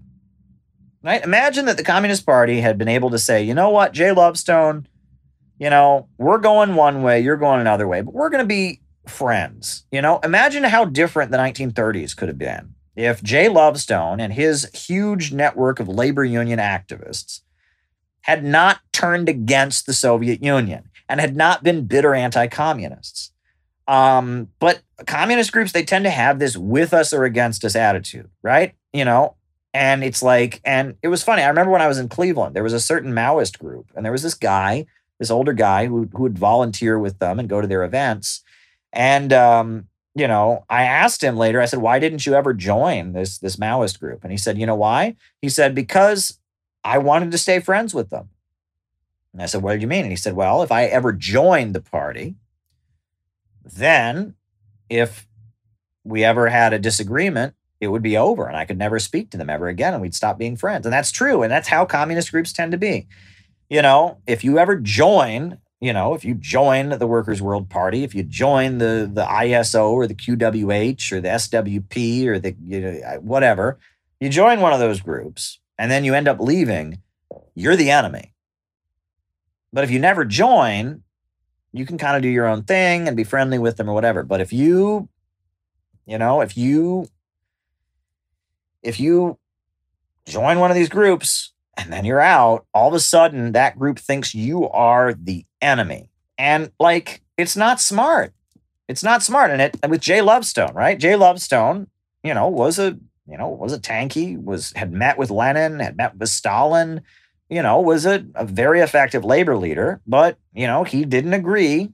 He just didn't agree with how the Communist Party was operating when they were leaving the AFL. They quit the AFL. So he and a large percentage of the Communist Party, they didn't agree with the orientation that it was time to fight against the American Federation of Labor. He wanted to infiltrate the American Federation of Labor. He'd invested his whole life into trying to get inside the American Federation of Labor and maneuver for communists from within it. And when the decision came that, no, we're going to quit the AFL and start our own unions, he wasn't going to have it, right? And so when that happened, Jay Lovestone was kicked out of the Communist Party with thousands of people. They were all kicked out of the Communist Party, and they were declared to be American exceptionalists, and they were the enemy. And again, I understand that the Communist Party was a democratic centralist organization, and it needed to shift, right? It needed to shift its tactics, and the third period was correct. But couldn't they have found a way to say, okay, Jay Lovestone, you're not with us anymore, but you're not our enemy. You're not our enemy. We don't think you're a traitor. We just think you don't agree with us anymore. And that's just decent. That's how relationships work, right? Is that, you should be able to, look, you've probably had a friend like that, right? Somebody and they were a really close friend to you for a while, but you drift apart, but you don't hate them. You don't think they're your enemy. You don't want to kill them. You don't have a nasty falling out. You just kind of drift further apart. You're not as close as you once were. Communist groups don't seem to be able to do that. You're with them or you're against them, right? So, I tried my hardest to drift away from the Workers' World Party, but you can't do that. You can't do that. And I'm not the only one. Everyone who has ever left that organization is racist. Did you know that? Everyone. I've been told. The whole time I was in the group, I heard nothing but PSL is racist. PSL is racist. Brian Becker's racist. Gloria LaRiva's racist. PSL are racist. PSL's not racist, okay? PSL, there were some organizational differences. I'm not in the PSL, and I'm not endorsing the PSL, and I'm not endorsing, but they're not racist, okay? But PSL, they were the most evil people, and this is a problem with communist groups, okay? With us or against us. And we need to get over that. That's why I'm not building a party, because if I built a party, then all of a sudden my approach to all these groups would have to be with me or against me. I'm not doing that. I'm building a think tank, because I want to be with everybody. I want to be able to carry out a project for socialist education to maximize, to reach as big of an audience as I possibly can, to talk with people with whom I disagree, and to get to the broad masses of people with a basic socialist Marxist understanding of politics. That's why I'm building a think tank. Because if I built a party, suddenly I'd have a party that was competing with all the other parties. And I don't want to do that. I am not interested in being the chairman of a party. I'm not interested in, playing my party is bigger than your party. I'm not interested in any of this, okay? I am interested in preaching socialism. I am interested in giving classes on socialism. I am interested in publishing books on socialism. I'm interested in building a community of solidarity, of people who believe in socialism and want to spread a socialist message among the population. And if you want to be part of it, you're welcome. And if you don't want to be part of it, that's fine. And I'm not trying to wreck your party, and I'm not trying to compete with your party. And you can be a member of your party and be in my party or be in my group or whatever. I'm not, I'm over this. I am so over this childishness. So I just want to get that off my chest, right? So people who say that you used to be in this group and you betrayed them. No, I didn't betray them. I tried my hardest to stay on good terms with them. But, I was out of the group and I thought, okay, I'll just drift away quietly, but I became the enemy. And so, and as far as they're concerned, I'm the enemy. Well, okay, all right. I didn't think, you would want me to be the enemy, but that's how these things go. So that brings us to what are my political differences with Sam Marcy, who was the founder of the Workers' World Party? What are my differences with him? I never met him, right? He died in 1998. Right. When I was, I was still an elementary school student when Sam Marcy died. I never met him. The Workers' World Party was founded in 1959. It was founded in 1959 as a split from the Socialist Workers' Party. But let me back up, right? Because first of all, if you want the whole story, I'm going to give you a real quick overview here. go and watch. I did a podcast called The Legend of Sam Marcy with Brent Langel. And I went over Sam Marcy's entire life story, his entire ideology and worldview. That's the most in-depth look at Sam Marcy that you'll ever find, by the way. Nothing on the internet compares to that video. And I never met him. I'm sure there are people that could give a much better version of that podcast than I could. But there you go. But anyway, my differences with Sam Marcy. So Sam Marcy, he was a member of the Communist Party. He quit the Communist Party. He joined the Socialist Workers' Party, but he never really fit in with the Socialist Workers' Party, the Trotskyites, because they were just too anti-Soviet. And Sam Marcy was loyal to the Soviet Union. He had a feeling that despite not agreeing with Stalin, despite not agreeing with the Communist Party of the Soviet Union's leadership, the Soviet Union was on our side. And he came up with a theory, his own interpretation of Trotskyism, called the global class war theory, which was basically that even though the Soviet Union has a quote-unquote Stalinist bureaucracy, it's still on the right side of history. And the best way to defend the Soviet Union, the best way to oppose the Stalinist bureaucracy is spreading communist revolution all over the world. In his mind, Trotsky was the ultimate tanky. Stalin was a moderate compared to Trotsky. Trotsky, with his theory of permanent revolution, spreading communism all over the world, tearing down imperialism. Trotsky was the real tanky. Stalin was the moderate. Stalin, signed deals with the West, and Stalin aligned with the USA during World War II, et cetera. So, and he had this kind of reinterpretation of Trotskyism, where Trotskyism is like a form of anti-revisionism, right?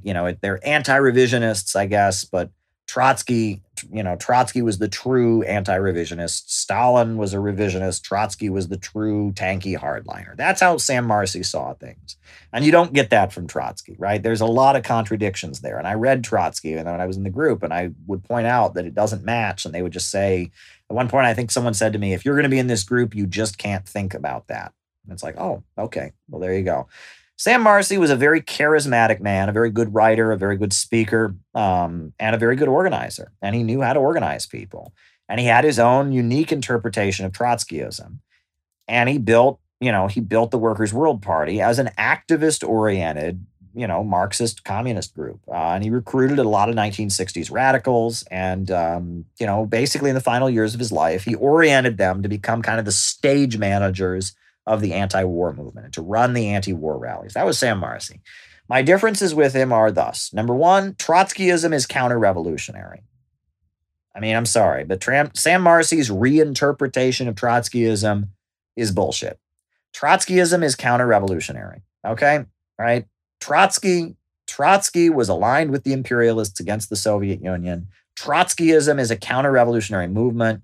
Trotskyism is Eurocentric. The theory of permanent revolution is not correct. Sam Marcy's, schizophrenic interpretation of Trotskyism, wrong. Number one. Number two. Sam Marcy, he thought that the Cultural Revolution in China was good. And the Cultural Revolution in China was not good. The Cultural Revolution in China, it kept China poor. It made people's lives miserable. It was awful, right? And, there are many people in China who love the Communist Party, hate capitalism, but also think the Cultural Revolution was a disaster. But Sam Marcy, because China presented the Cultural Revolution as being more radically communist, of being more egalitarian and having more even distribution of wealth and reasserting communist principles, Sam Marcy supported the Cultural Revolution. And he also supported the Gang of Four. When Deng Xiaoping arrested the Gang of Four, Sam Marcy spoke up in support of the Gang of Four. That was wrong. He shouldn't have done that, right? And many communists around the world who liked Sam Marcy vehemently disagreed with him on that point, and said, you're just wrong, right? But Sam Marcy supported the Cultural Revolution, and Sam Marcy thought the Cultural Revolution was Trotskyist, right? Which, maybe it was, but that's not good. In Sam Marcy's mind, Trotsky called for a political revolution in the Soviet Union against the bureaucracy. And according to Sam Marcy, the Gang of Four and Lin Biao were waging a kind of, political revolution against the Stalinist bureaucracy. And that In Sam Marcy's mind, the real Trotskyists were Mao and Kim Il sung and Fidel Castro because they were spreading communist revolution around the world after World War II. Um, and that's not correct. The Cultural Revolution was a nightmare. It hurt China. It led to chaos in the country. It hurt the economy of China. It was not the right thing to do. Mao is going to be remembered as one of the most important world leaders in history, and his achievements are massive. But the Cultural Revolution was awful. And Sam Marcy's delusion that it was good, was ultra left, right? But that was his orientation, right? He liked Trotsky because Trotsky was so much more radical than Stalin. So of course he's going to like the Cultural Revolution because it's so much more radical, than Deng Xiaoping, but not good. My third disagreement with Sam Marcy would be that Sam Marcy considered Libya and Iraq and Syria, countries like that, the Ba'ath countries, he considered them to be bourgeois nationalist regimes. He maintained that if you don't have a communist party, a Marxist-Leninist party in power, and if you don't have a fully state-run economy, you're not really socialist. He maintained that Iraq, Syria, Libya, that the various the government of Julius Nyerere in Tanzania and Zimbabwe, and that basically he maintained that unless you become another Soviet Union, unless you have a Soviet style economy, you're not socialist. Right. And that China, and then it gets weird because Yugoslavia had a very mixed economy. China had a very mixed economy. And he maintained they were still socialist because there'd never been a counter revolution, which is that was his position, right? Because they had been like the Soviet Union at one time, and the Communist Party never gave up power, and there was never like a full counter revolution. Well, they weren't fully capitalist yet. They were still socialist, right? And with China, it was like he didn't like Deng Xiaoping. He didn't like the market reforms in China, but the Communist Party was in power, so it wasn't totally lost yet, right? Yugoslavia, okay, they have a lot of market reforms and stuff, but the communists are still in power, so it's not lost yet. But Iraq, Libya, Syria, Tanzania, Ghana, all of these socialist leaders that weren't explicitly ML, they weren't explicitly Marxist-Leninist, and they didn't create exact models of the Soviet Union, they weren't socialist. I think that's wrong, right? I think that's incorrect. I think one can have a socialist society and not be Marxist-Leninist. I think that, that Islamic socialism in Libya, there was no economic difference when it really gets down to it between Cuba and Libya, between China and Libya. It's the same economic system. And the same for the Ba'ath countries, Syria and Iraq, the same for there are various countries around the world that have basically socialist economies.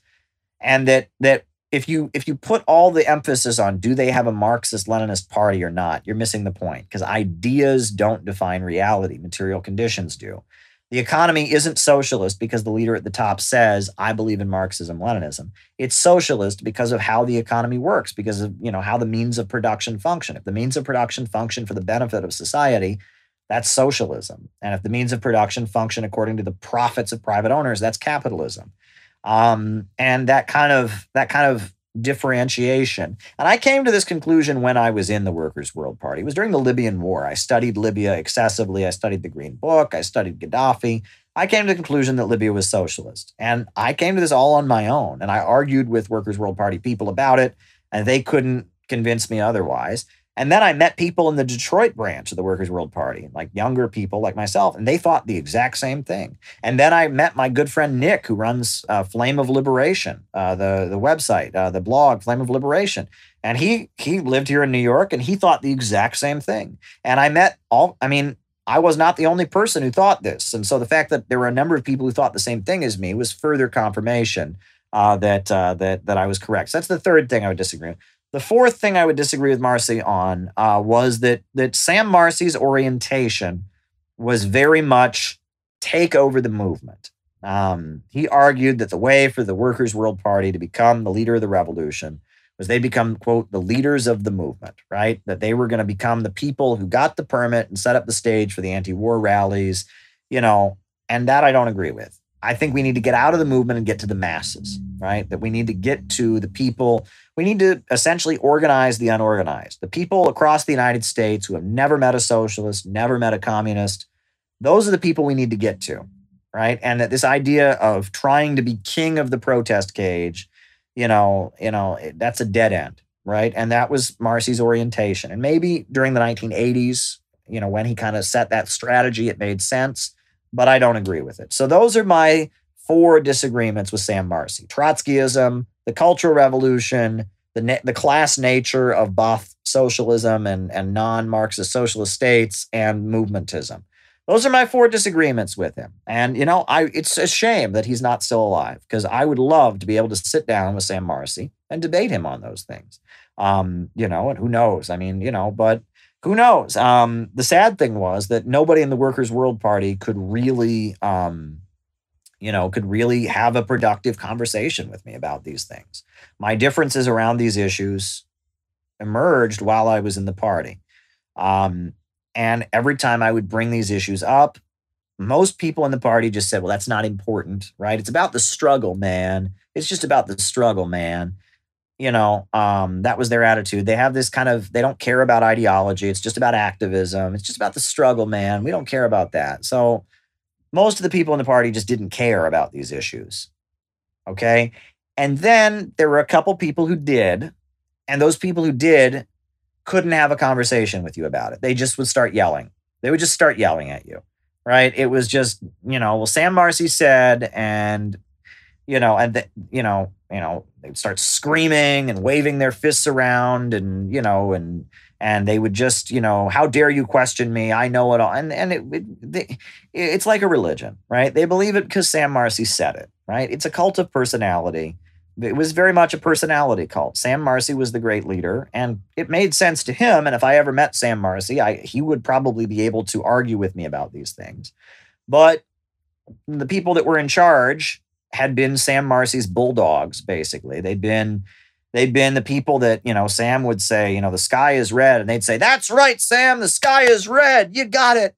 They never thought of these things through. And so when I would come forward and say, hey, why is Iraq under Saddam Hussein not socialist, but China today is, all they could do is start shouting and getting angry. And most people in the Workers' World Party would just go, we don't care. We don't care. It's about the struggle, man. We don't care.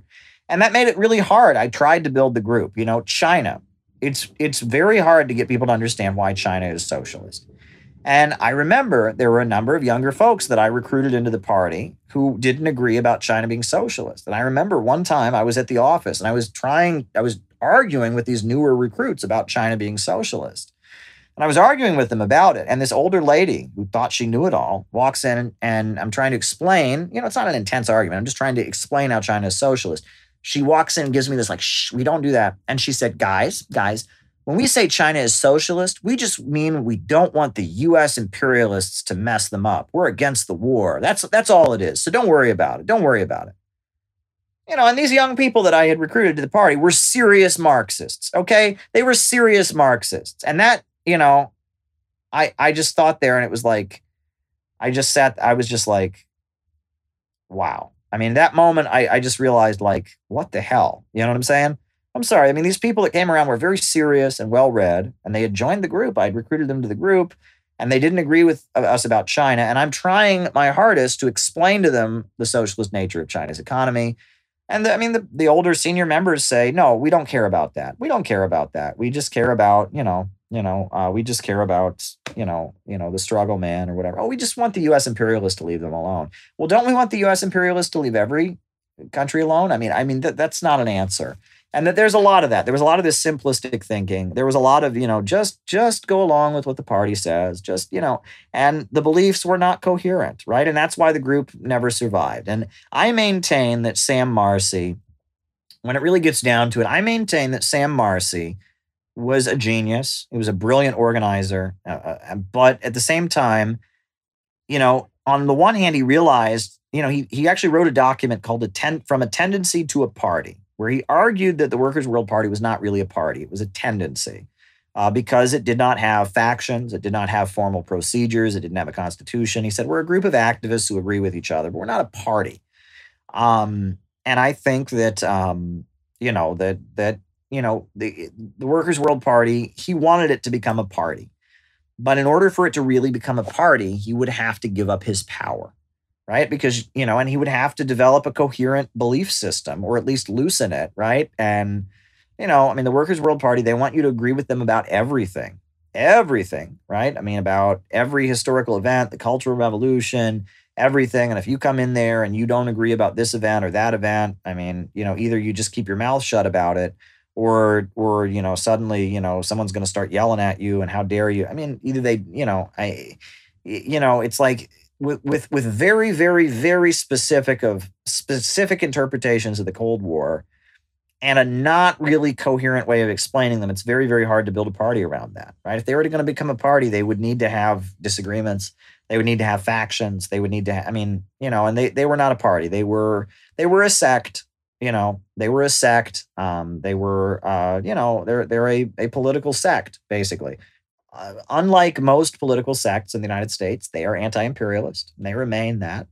And they were oriented toward building very big anti-war protests, which is a contribution that needs to be made. So I respect them as an organization. I respect them.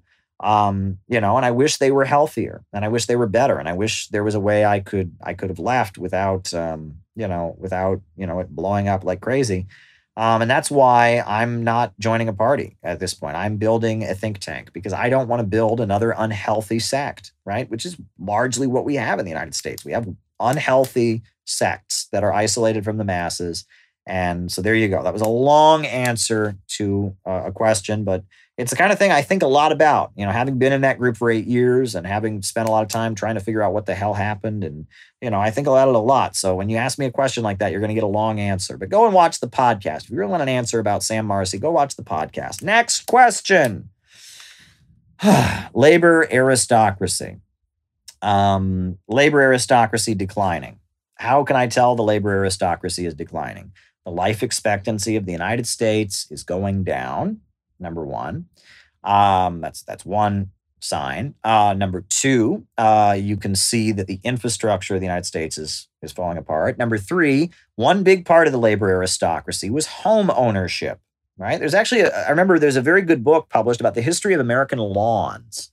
I don't know if you've ever heard of this. There's about the history of American lawns and how in the 50s, the American lawn, right? You have that perfectly mowed lawn. That was part of the bourgeoisification of the American working classes. They had their own lawn, and they had lawn mowers, and they had their little piece of property that belonged to them with their white picket fence around of it.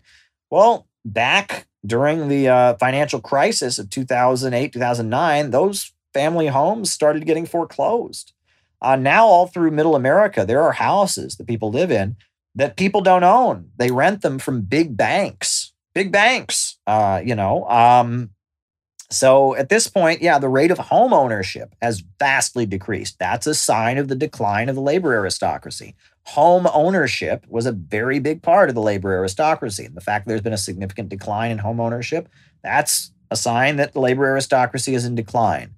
Wages decreasing, that's another sign that the labor aristocracy is in decline.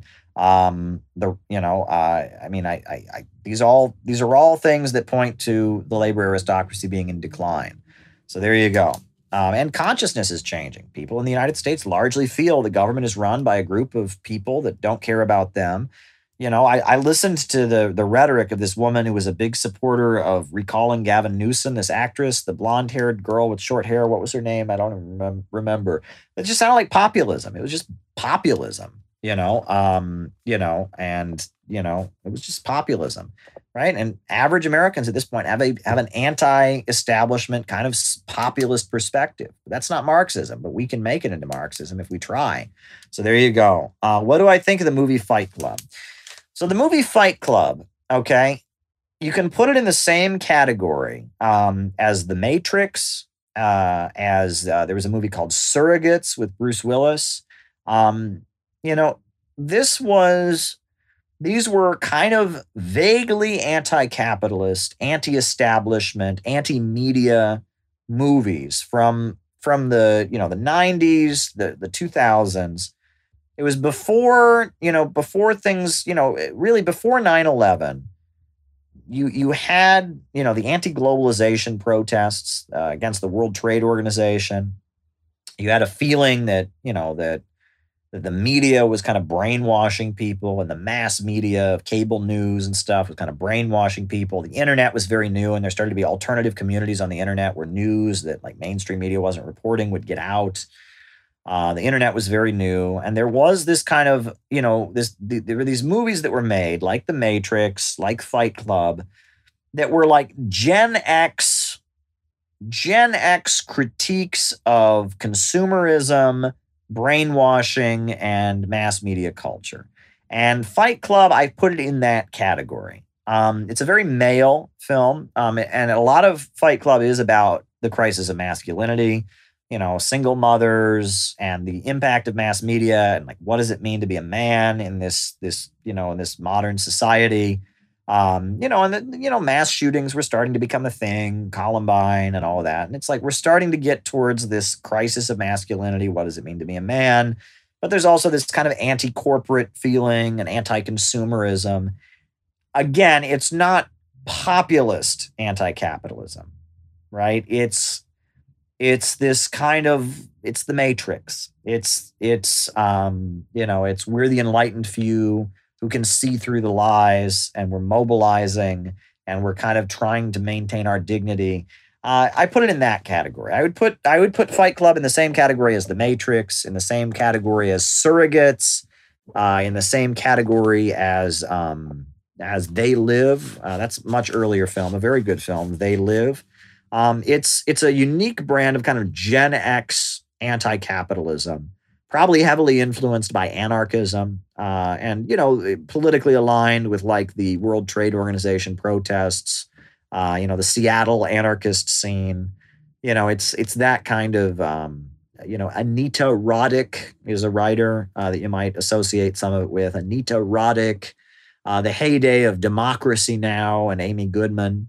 I remember those days vaguely. I was just becoming politically aware. It kind of reflects Rage Against the Machine, the music of Rage Against the Machine, Tom Morello. It was before the War on Terror. There was this anti-capitalist current that had survived after the fall of the Soviet Union. That was not exactly communist, but was vaguely anti-capitalist, was inspired by the history of the labor movement, but was also kind of critiquing mass culture, and was not communist. It was kind of disconnected from communism. And sometimes it called itself anarchist, and sometimes it didn't. It was kind of the Gen X radicalism, the Gen X leftism, the people who marched for Mumia Abu-Jamal, right? A lot of young white anarchists marched for Mumia Abu-Jamal. A lot of punk rock fans marched for Mumia Abu-Jamal. And it's like that, right? The people who read books by Murray Bookchin and Noam Chomsky in the 90s, right? It's like, that's the kind of politics that Fight Club largely represents, I would argue. It's a novel by Chuck Palahniuk. I've never read the novel. I don't read fiction generally, but that's how I would interpret. All right, so how is the bubonic plague and feudalism paralleling the pandemic of today and capitalism? Well, the bubonic plague made apparent a lot of the problems with feudalism. Right? It was a crisis that highlighted a lot of the problems with the current social order and possibly laid the basis for ending it. And perhaps you could argue that the pandemic has laid bare and made apparent a lot of the problems with capitalism, and maybe possibly is awakening people about the need to end it. Let's hope so, right? I can certainly hope that that's the case. So there you go. All right. What about the Democrats versus an independent workers' party? I'm okay with both. All right. I don't buy into this argument that thou shalt never vote for a Democrat because the Democratic Party is the party of capitalism. Thou shalt always vote for a third party because that is the law of Marxism. If thou hast strayeth from it, thou art a revisionist and shall be burned at the stake. I don't buy that mindset, okay? Right? Karl Marx endorsed Abraham Lincoln, who was a Republican. right? The Communist Party USA in the 1930s. In 1936, they endorsed Roosevelt, who was a Democrat. That was the right thing to do. You know, generally, you shouldn't vote for the Democrats or Republicans, but there are exceptions, right? For example, there's a Democrat in New York City named Charles Barron, and he's a black nationalist, and he has a picture of Lenin in his office, and he was a personal friend of Gaddafi, and he supports Hugo Chavez, and he's a former Black Panther Party member. I have campaigned for him in the past. I don't campaign for anybody now that I'm a journalist, but years ago I campaigned for him. I would vote for Charles Barron no matter what letter was next to his name because he's Charles Barron. Okay. And that's what the Trotskyites would always taunt us with. Charles Barron's a Democrat. I don't care. He's Charles Barron. I'm not voting for the Democratic Party. I'm voting for a guy with a picture of Lenin in his office who's a black nationalist, who likes Gaddafi, who, is pro-Venezuela. That's who I was voting for. A guy who went to Gaza to support the Palestinians, for Christ's sakes. Charles Barron, I was voting for Charles Barron. And so, now Charles Barron, at one point, he formed the Freedom Party, which was kind of like a break from the Democratic Party. It was like black nationalist and socialistic in its orientation. And then he merged back into the Democratic Party. And, largely I favor not voting for Democrats. But, in local areas, sometimes you can get folks that are Democrats that do really good work in local areas. And like in New York City, where I currently live, for example, the Democratic primary is the election in New York City. It is, right? So if you don't vote in the Democratic primary, you're not really voting in New York City. It's like, the Republican, their name is there, but they ain't going to win. The Democrats run New York City pretty much, except like in the mayoral race, that there's an exception there. But, in city council elections, the Democratic primary is the election. And so it just depends, right? Again, I obviously think it would be better if we had an independent socialist party. I like the Movement for the People's Party and what they've done. I think it's really exciting. I think AOC is a huge disappointment.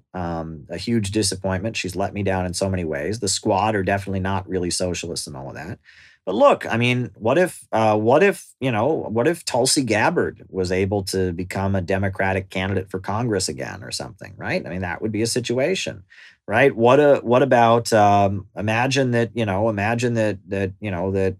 Bernie Sanders, changed his mind and became much more anti-imperialist and was running as a Democrat again. There are situations where it might be tactical to vote for a Democrat. But for the most part, I'm opposed to voting for Democrats. For the most part, yeah, I vote for third parties. I favor an independent workers' party being formed.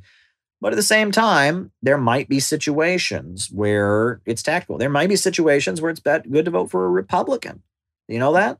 There might be situations where the Republican is the correct one, where the Republican is more anti-war, where the Republican is more labor union oriented, right? Politics in the United States is getting so weird.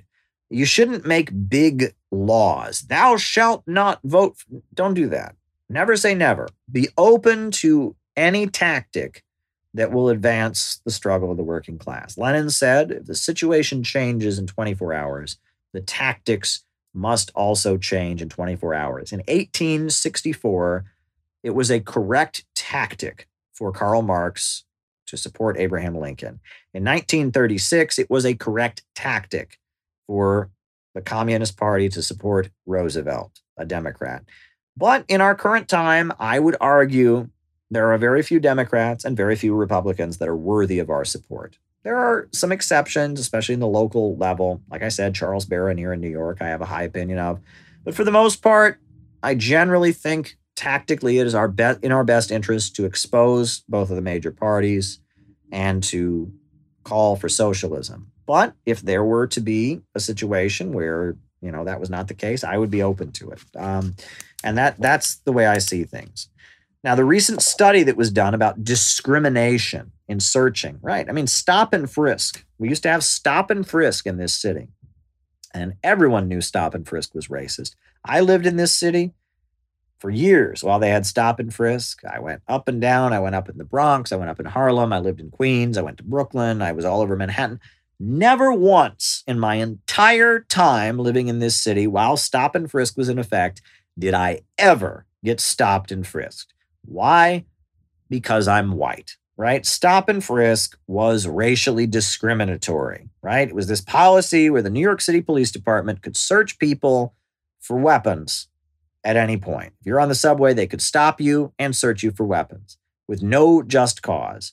And they went after black people. And there's no question about it. In my mind, the data speaks for itself. Stop and frisk was racist. It was absolutely a racist policy, right? Grabbing people off the trains and patting them down to see if they have a gun, grabbing random people on the street and humiliating them in front of their friends and patting them, searching them for weapons and asking them questions.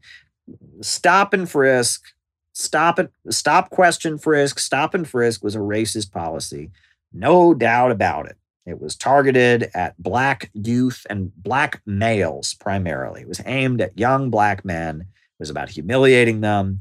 And I'm really glad it was gotten rid of. Cornel West and people associated with the Revolutionary Communist Party led sit-ins against stop and frisk, and that was a very good thing that they did. And you know who exposed themselves by not opposing stop and frisk? The National Rifle Association.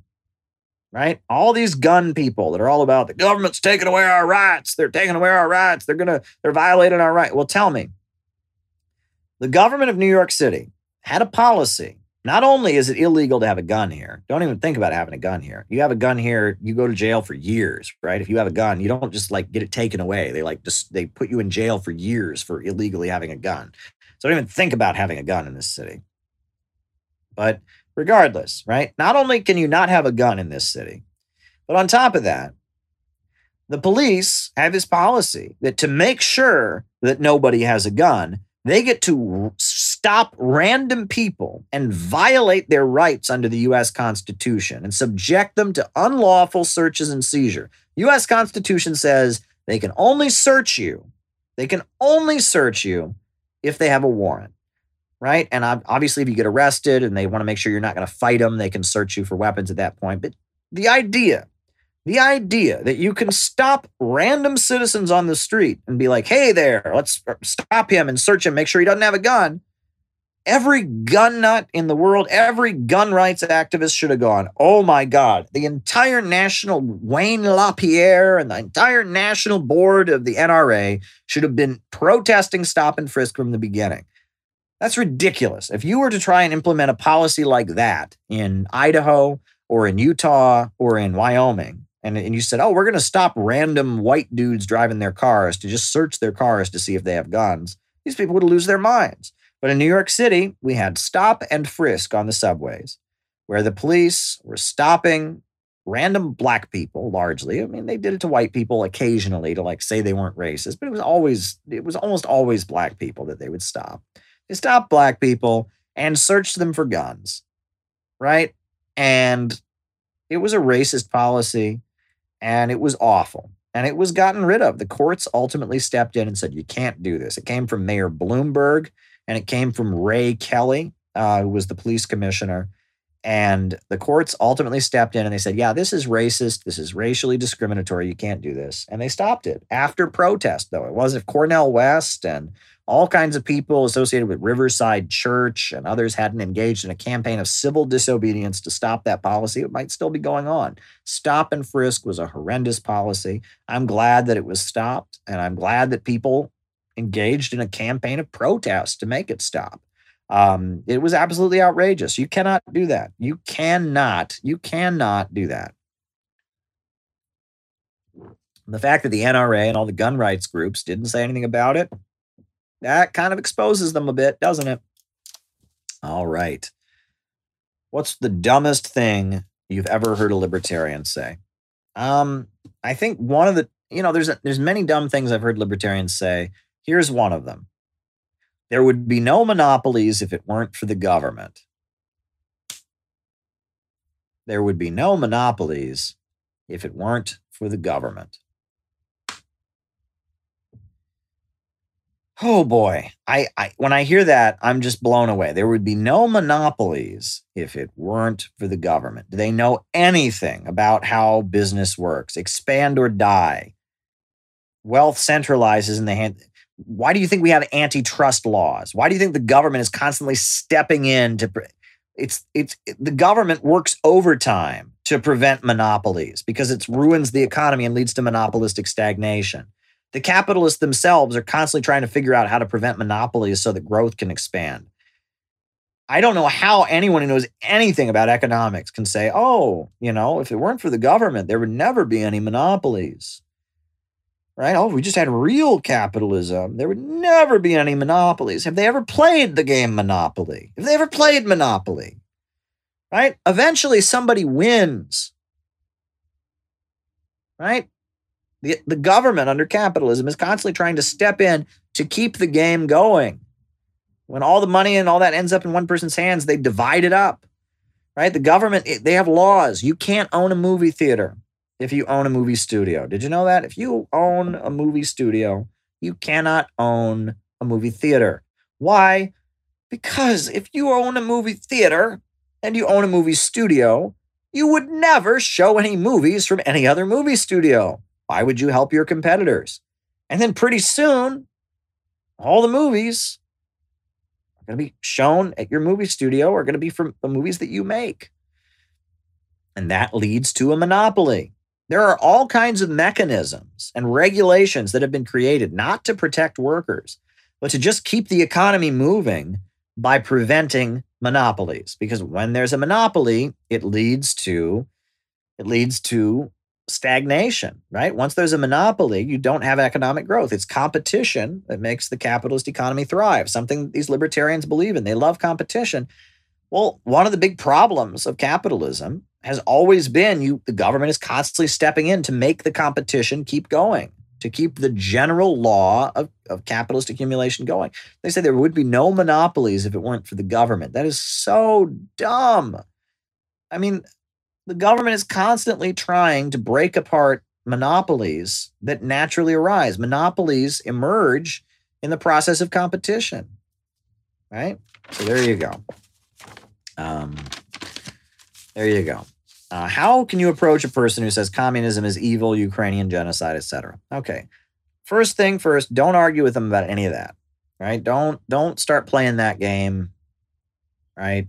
You start denying that stuff. You sound like a neo-Nazi. It was actually this million. It wasn't this many. Don't go there. Don't go there. Don't go there. Start with, did communism fail economically? Right? That was how I got into this. Years ago, I was a young teenager. I was a young teenager, and I asked that question. Start with that. Right? These people who say communism's evil, it killed millions of people, say, did communism fail everywhere it's ever been tried? And show them the economic successes of communism, because those are undisputable. You can't deny them. That is the opening. If you can see, there's all this anti-communist propaganda that says communism just doesn't work economically. It's just never worked. It's just never had any successes. Never. That is so easy to debunk, right? I mean, they might as well argue that, that water isn't wet or something like that. China has had huge successes that are very demonstratively because of state control of the economy. The Soviet 5-year plans, the industrialization. I mean, you can start rattling off statistics. Compare Nicaragua to Honduras and Guatemala. The libertarian argument that, communism's just never worked anywhere is so easy to debunk. Once you take that apart, everything else starts to fall apart. After that, if these people are honest, the next thing you'll get after you prove to them it didn't fail economically, which should be this huge thing, right? Think about it. What we've all been told is fact, right? That never has it ever worked anywhere is a big lie. And it's a very easily debunked big lie. That's huge. So take that. Next, if they're intellectually honest, the next thing they'll say is, okay, I guess they did, but, and they'll say, but at what cost? Right? And then they'll start giving you gulags and all that. And you say to them, what about the international slave trade? And what about all the war and the argument that they committed atrocities could just as well be an argument against capitalism, couldn't it? Hasn't capitalism committed all kinds of atrocities? So, if no one blames all those atrocities on capitalism, then why are you blaming them on, and then that falls apart when you see that, oh, wow, capitalism has committed horrendous atrocities and killed all kinds of people. So, that's not an argument. I mean, that's not an argument against it.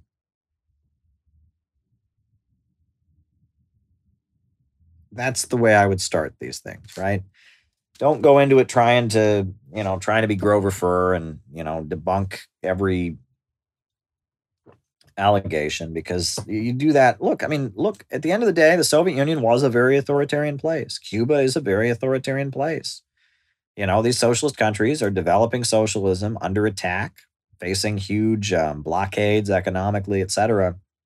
I mean, they have done very authoritarian things, trying to pretend that they didn't have, a level of authoritarianism, that they had the same level of free speech as we have it's not a good look because they didn't. Right now, obviously, there are huge extreme distortions and over the top mischaracterizations of how the society was. Okay. But at the end of the day, nobody thinks that everyone in the Soviet Union had the exact same level of freedom as we have in the United States. They didn't. Okay. So, the place to start is with the economics. And once it never worked anywhere, once that argument comes apart, and then it's like, oh, well, there's atrocities, and then you point out there's atrocities over here. Suddenly you start to realize that anti-communism is a house of cards, right? It's premised on a pack of lies, right? The Soviet Union never had any success. They were just poor and starving everywhere because human nature, that didn't happen. False. I mean, very, very, very easily debunked, very demonstrably false. The whole thing starts to come apart at that point. And that's how I would approach that question. That's how I would approach it. All righty. All right. How much has Lyndon LaRouche inspired my project? I've read a lot of his writings. I know people that are part of, his organization. I mean, he's obviously died, but he's not a Marxist. And there are some fundamental disagreements I would have with Lyndon LaRouche on a number of things.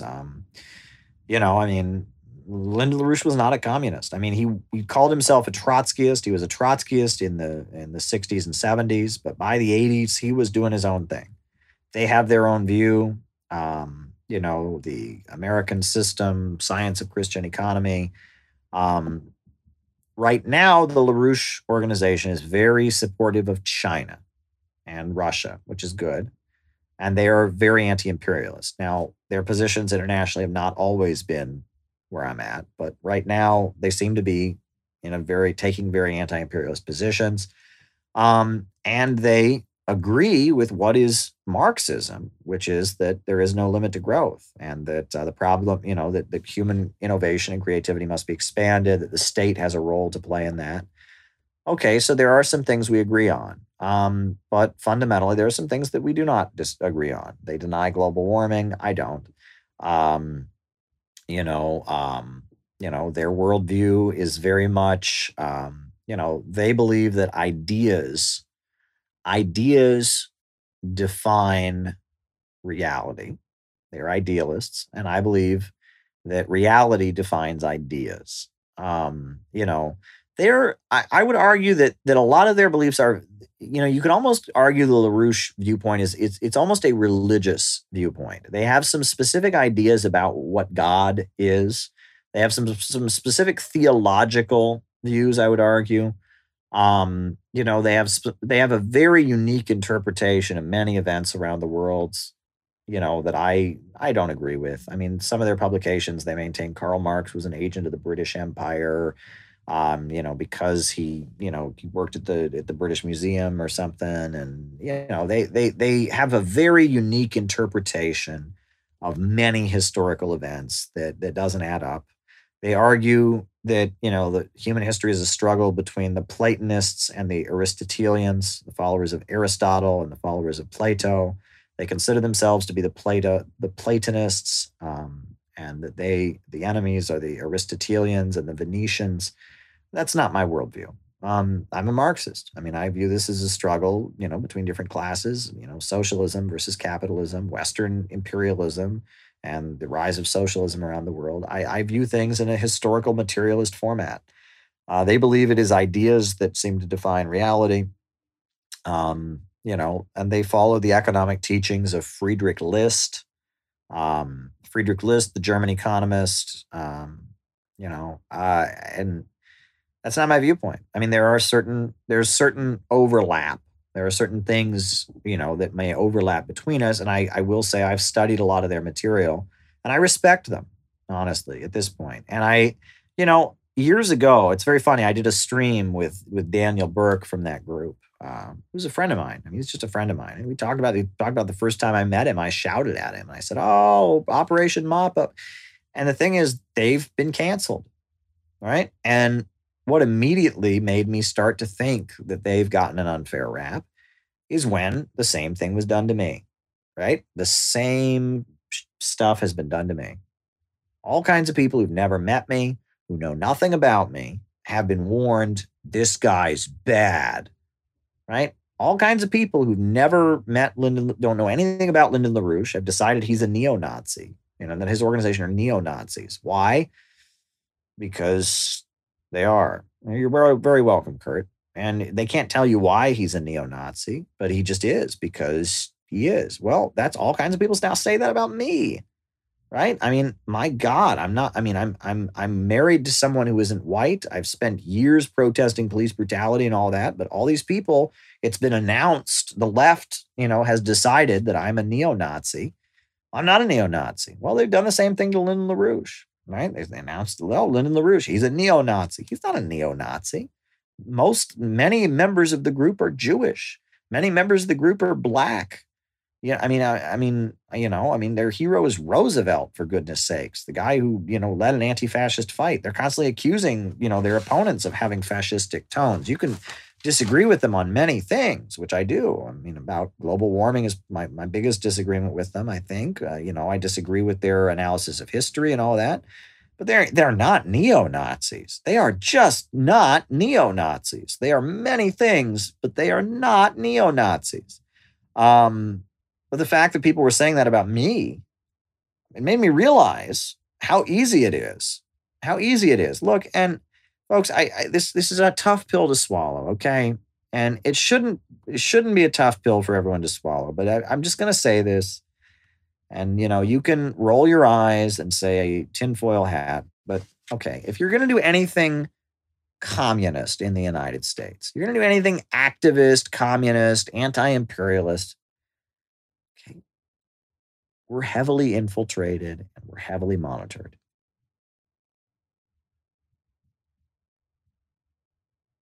I'm just going to say that, okay? We are heavily infiltrated and we're heavily monitored. And if you don't believe that, if you want to pretend that's not true, fine. But if you're doing communist stuff in the United States, the FBI is watching us.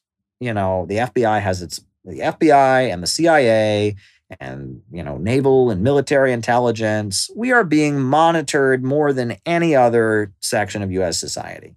Number one, we're being monitored. Number two, we're infiltrated. And all the groups have informers in them, have people in tech connected to intelligence agencies in them.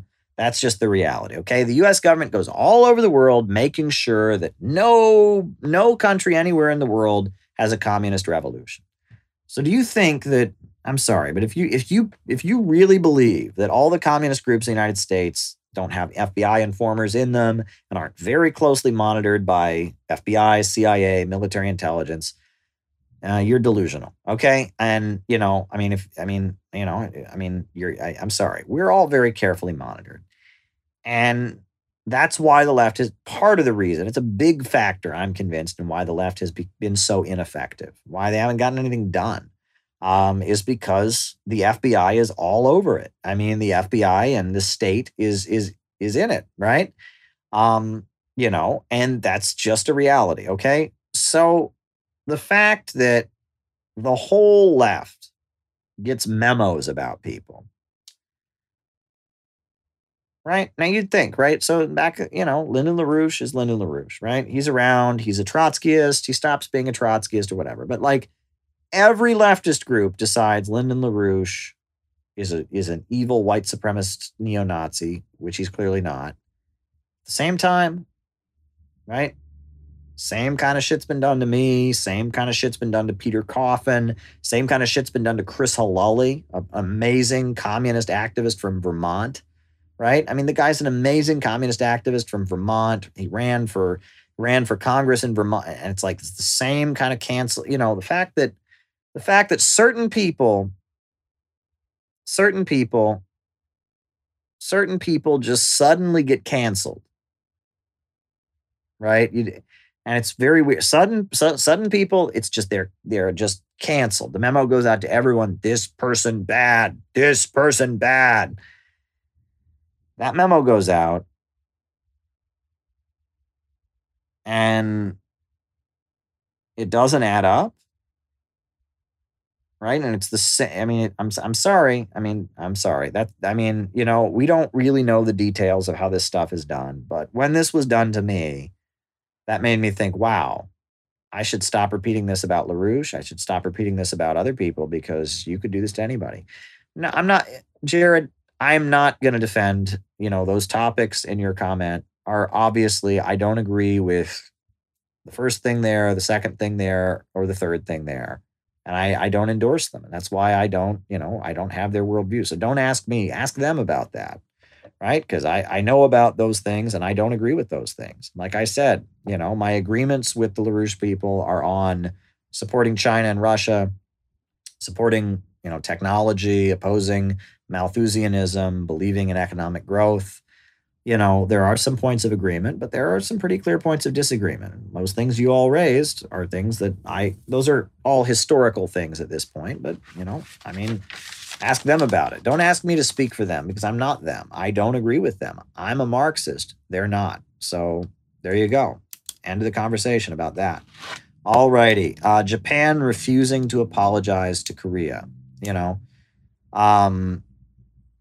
Japan refusing to apologize to Korea. It's awful. I mean, the atrocities that Japan committed in Korea, the comfort women, the genocide, the way they, cracked down on the white robe movement. In 1919, there was a peaceful movement called the White Robe Movement. Huey Long. The White Robe Movement, it was a protest for the rights of Korean people under Japanese occupation, and they shot all these peaceful protesters. And then just to punish the Korean people, they lit a bunch of schools on fire and killed a bunch of school children. The Japanese imperialists, their crimes in Korea are horrendous. And the fact that there's not an apology there, the Japanese right wing is vicious. There's some Japanese communists that don't talk about Hiroshima and Nagasaki because of the fact that they don't want to play into the Japanese right-wing militarist narrative. There is a vicious right wing in Japan. There's a very big communist party in Japan. There's a lot of socialist groups. There's a lot of labor unions in Japan. But there's a vicious militaristic right wing in Japan that people don't talk about. So there you go. Huey Long. I have a positive view of Huey Long. Huey Long was a populist, and he built kind of a united front in the state of Louisiana against the oil companies. And he kind of unified the local businesses against Standard Oil and Gulf Refining Company. And he started taxing Standard Oil. And with that, he started, he built bridges all over the state. He gave school textbooks to the kids. He wiped out illiteracy in the state of Louisiana. The writer from, I forget what his name is, Greg Palast, the writer, he said that Huey Long was basically the Hugo Chavez of Louisiana. And he paved the roads of the state. He wiped out illiteracy. He helped poor people in Louisiana a whole lot, including black people. Black voter registration increased, even though it was a Jim Crow, situation in the South. He was seen as a champion of black people. Huey Newton is actually named after Huey Long because, Huey Newton's father was really impressed with the way Huey Long enabled so many black women to become nurses, and that Huey Long had done a lot for the black community in Louisiana. Huey Long was a populist. He was a Southern populist. They called him the Kingfish. And he emerged in Louisiana politics fighting the Ku Klux Klan, right? There's a lot of Roman Catholics in the state of Louisiana. The Ku Klux Klan hated Roman Catholics. So Huey Long aligned with the Catholics. He himself was Protestant, but he aligned with the Catholics to fight the Klan. And he emerged in Louisiana politics. And he was a populist. He was a socialist. He didn't call himself a socialist. He said he was for share the wealth, right? Share the wealth. And he was a populist, a fighter for the common people. He emerged and he was a progressive, and he built kind of a mass movement, the Share Our Wealth movement in Louisiana. He went to Congress. He became a U.S. senator. He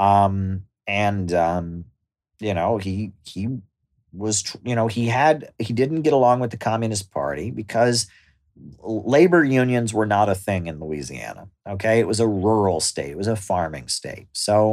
And he had emerged in Louisiana politics fighting the oil companies. Well, the Rockefellers were Roosevelt's biggest supporters, number one. And Roosevelt was aligned, and the Communist Party was aligned with Roosevelt and aligned with labor unions. So Huey Long was fighting the oil companies, and he didn't have any relationship with the labor unions. So as he got onto the national political scene, he was fighting the oil companies. He was fighting Roosevelt. He was going to run against Roosevelt in the Democratic primary in 1936. And he was fighting Roosevelt because Roosevelt was in with the oil companies. He was fighting the oil companies. He pushed Roosevelt to the left significantly. I think Roosevelt became much more left-wing because of Huey Long being his competitor. But ultimately, because the Communist Party was supporting Roosevelt, and because Huey Long was very anti-Roosevelt and very anti-Rockefeller, there was and this is how politics works. Often people will be on different sides, and it's not about principle. It's about who are you aligned with, right? Huey Long was not aligned, but the other thing is that Huey Long died right before things really mattered. If Huey Long had been alive in 1937. If he had supported the sit-down strikes, there'd be no question that he was a progressive. But if in 1937 Huey Long had opposed the sit-down strike wave, it would have been clear that he was not good. But Huey Long, the more you read about him, he comes across in a positive light. He was a populist.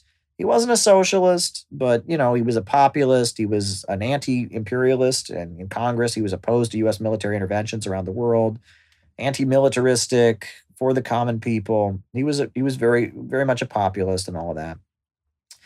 When he died, one of the songs went like this. Oh, they shot Huey Long in Louisiana as he walked down the Capitol steps. Yes, they killed Huey Long in Louisiana where he took on the capitalists. Everybody knew, and they called him a communist. All the publications in the USA, they had him with hammers and sickles behind him. They called him a commie, a dictator. He's a communist dictator of Louisiana. I mean, the ruling class, they knew what he was, and they called him, sympathetic to black people. They called him an N-word lover, and, Huey Long was a progressive. Huey Long was a good guy. Now, because of the way the alignment was with Roosevelt and such, it's complicated. But Huey Long in Louisiana was a good guy. Huey Long was a progressive. He was an anti-racist as much as he could possibly be at that time, okay? As much as one could possibly be an anti-racist in Louisiana in 1936 and be the governor, he was. And the right wing hated him, and the Ku Klux Klan hated him, and the Confederate supporters hated him, and the black community loved him, and he fought for the common people. He was a populist, and he could have, like Roosevelt, if forces had lined up in the right way, he could have become a socialist. Same with Roosevelt, right? If forces had lined up in the right way, Roosevelt could have become a socialist. He didn't. But socialism generally emerges from Bonapartist struggles in the ruling class, right? When things line up a certain way, it leads to a socialist movement. So there you go. All right. On that note, folks, we're going to cut it off here. A new upsurge in the struggle against U.S. imperialism is now emerging throughout the world. Ever since World War II, U.S. imperialism and its followers have been continuously launching wars of aggression, but the people of various countries have been continuously waging revolutionary wars to defeat their aggression. While the danger of a new world war still exists and the people of all countries must get prepared, revolution is the main trend in the world today. While the danger of a new world war still exists and the people of all countries must get prepared, revolution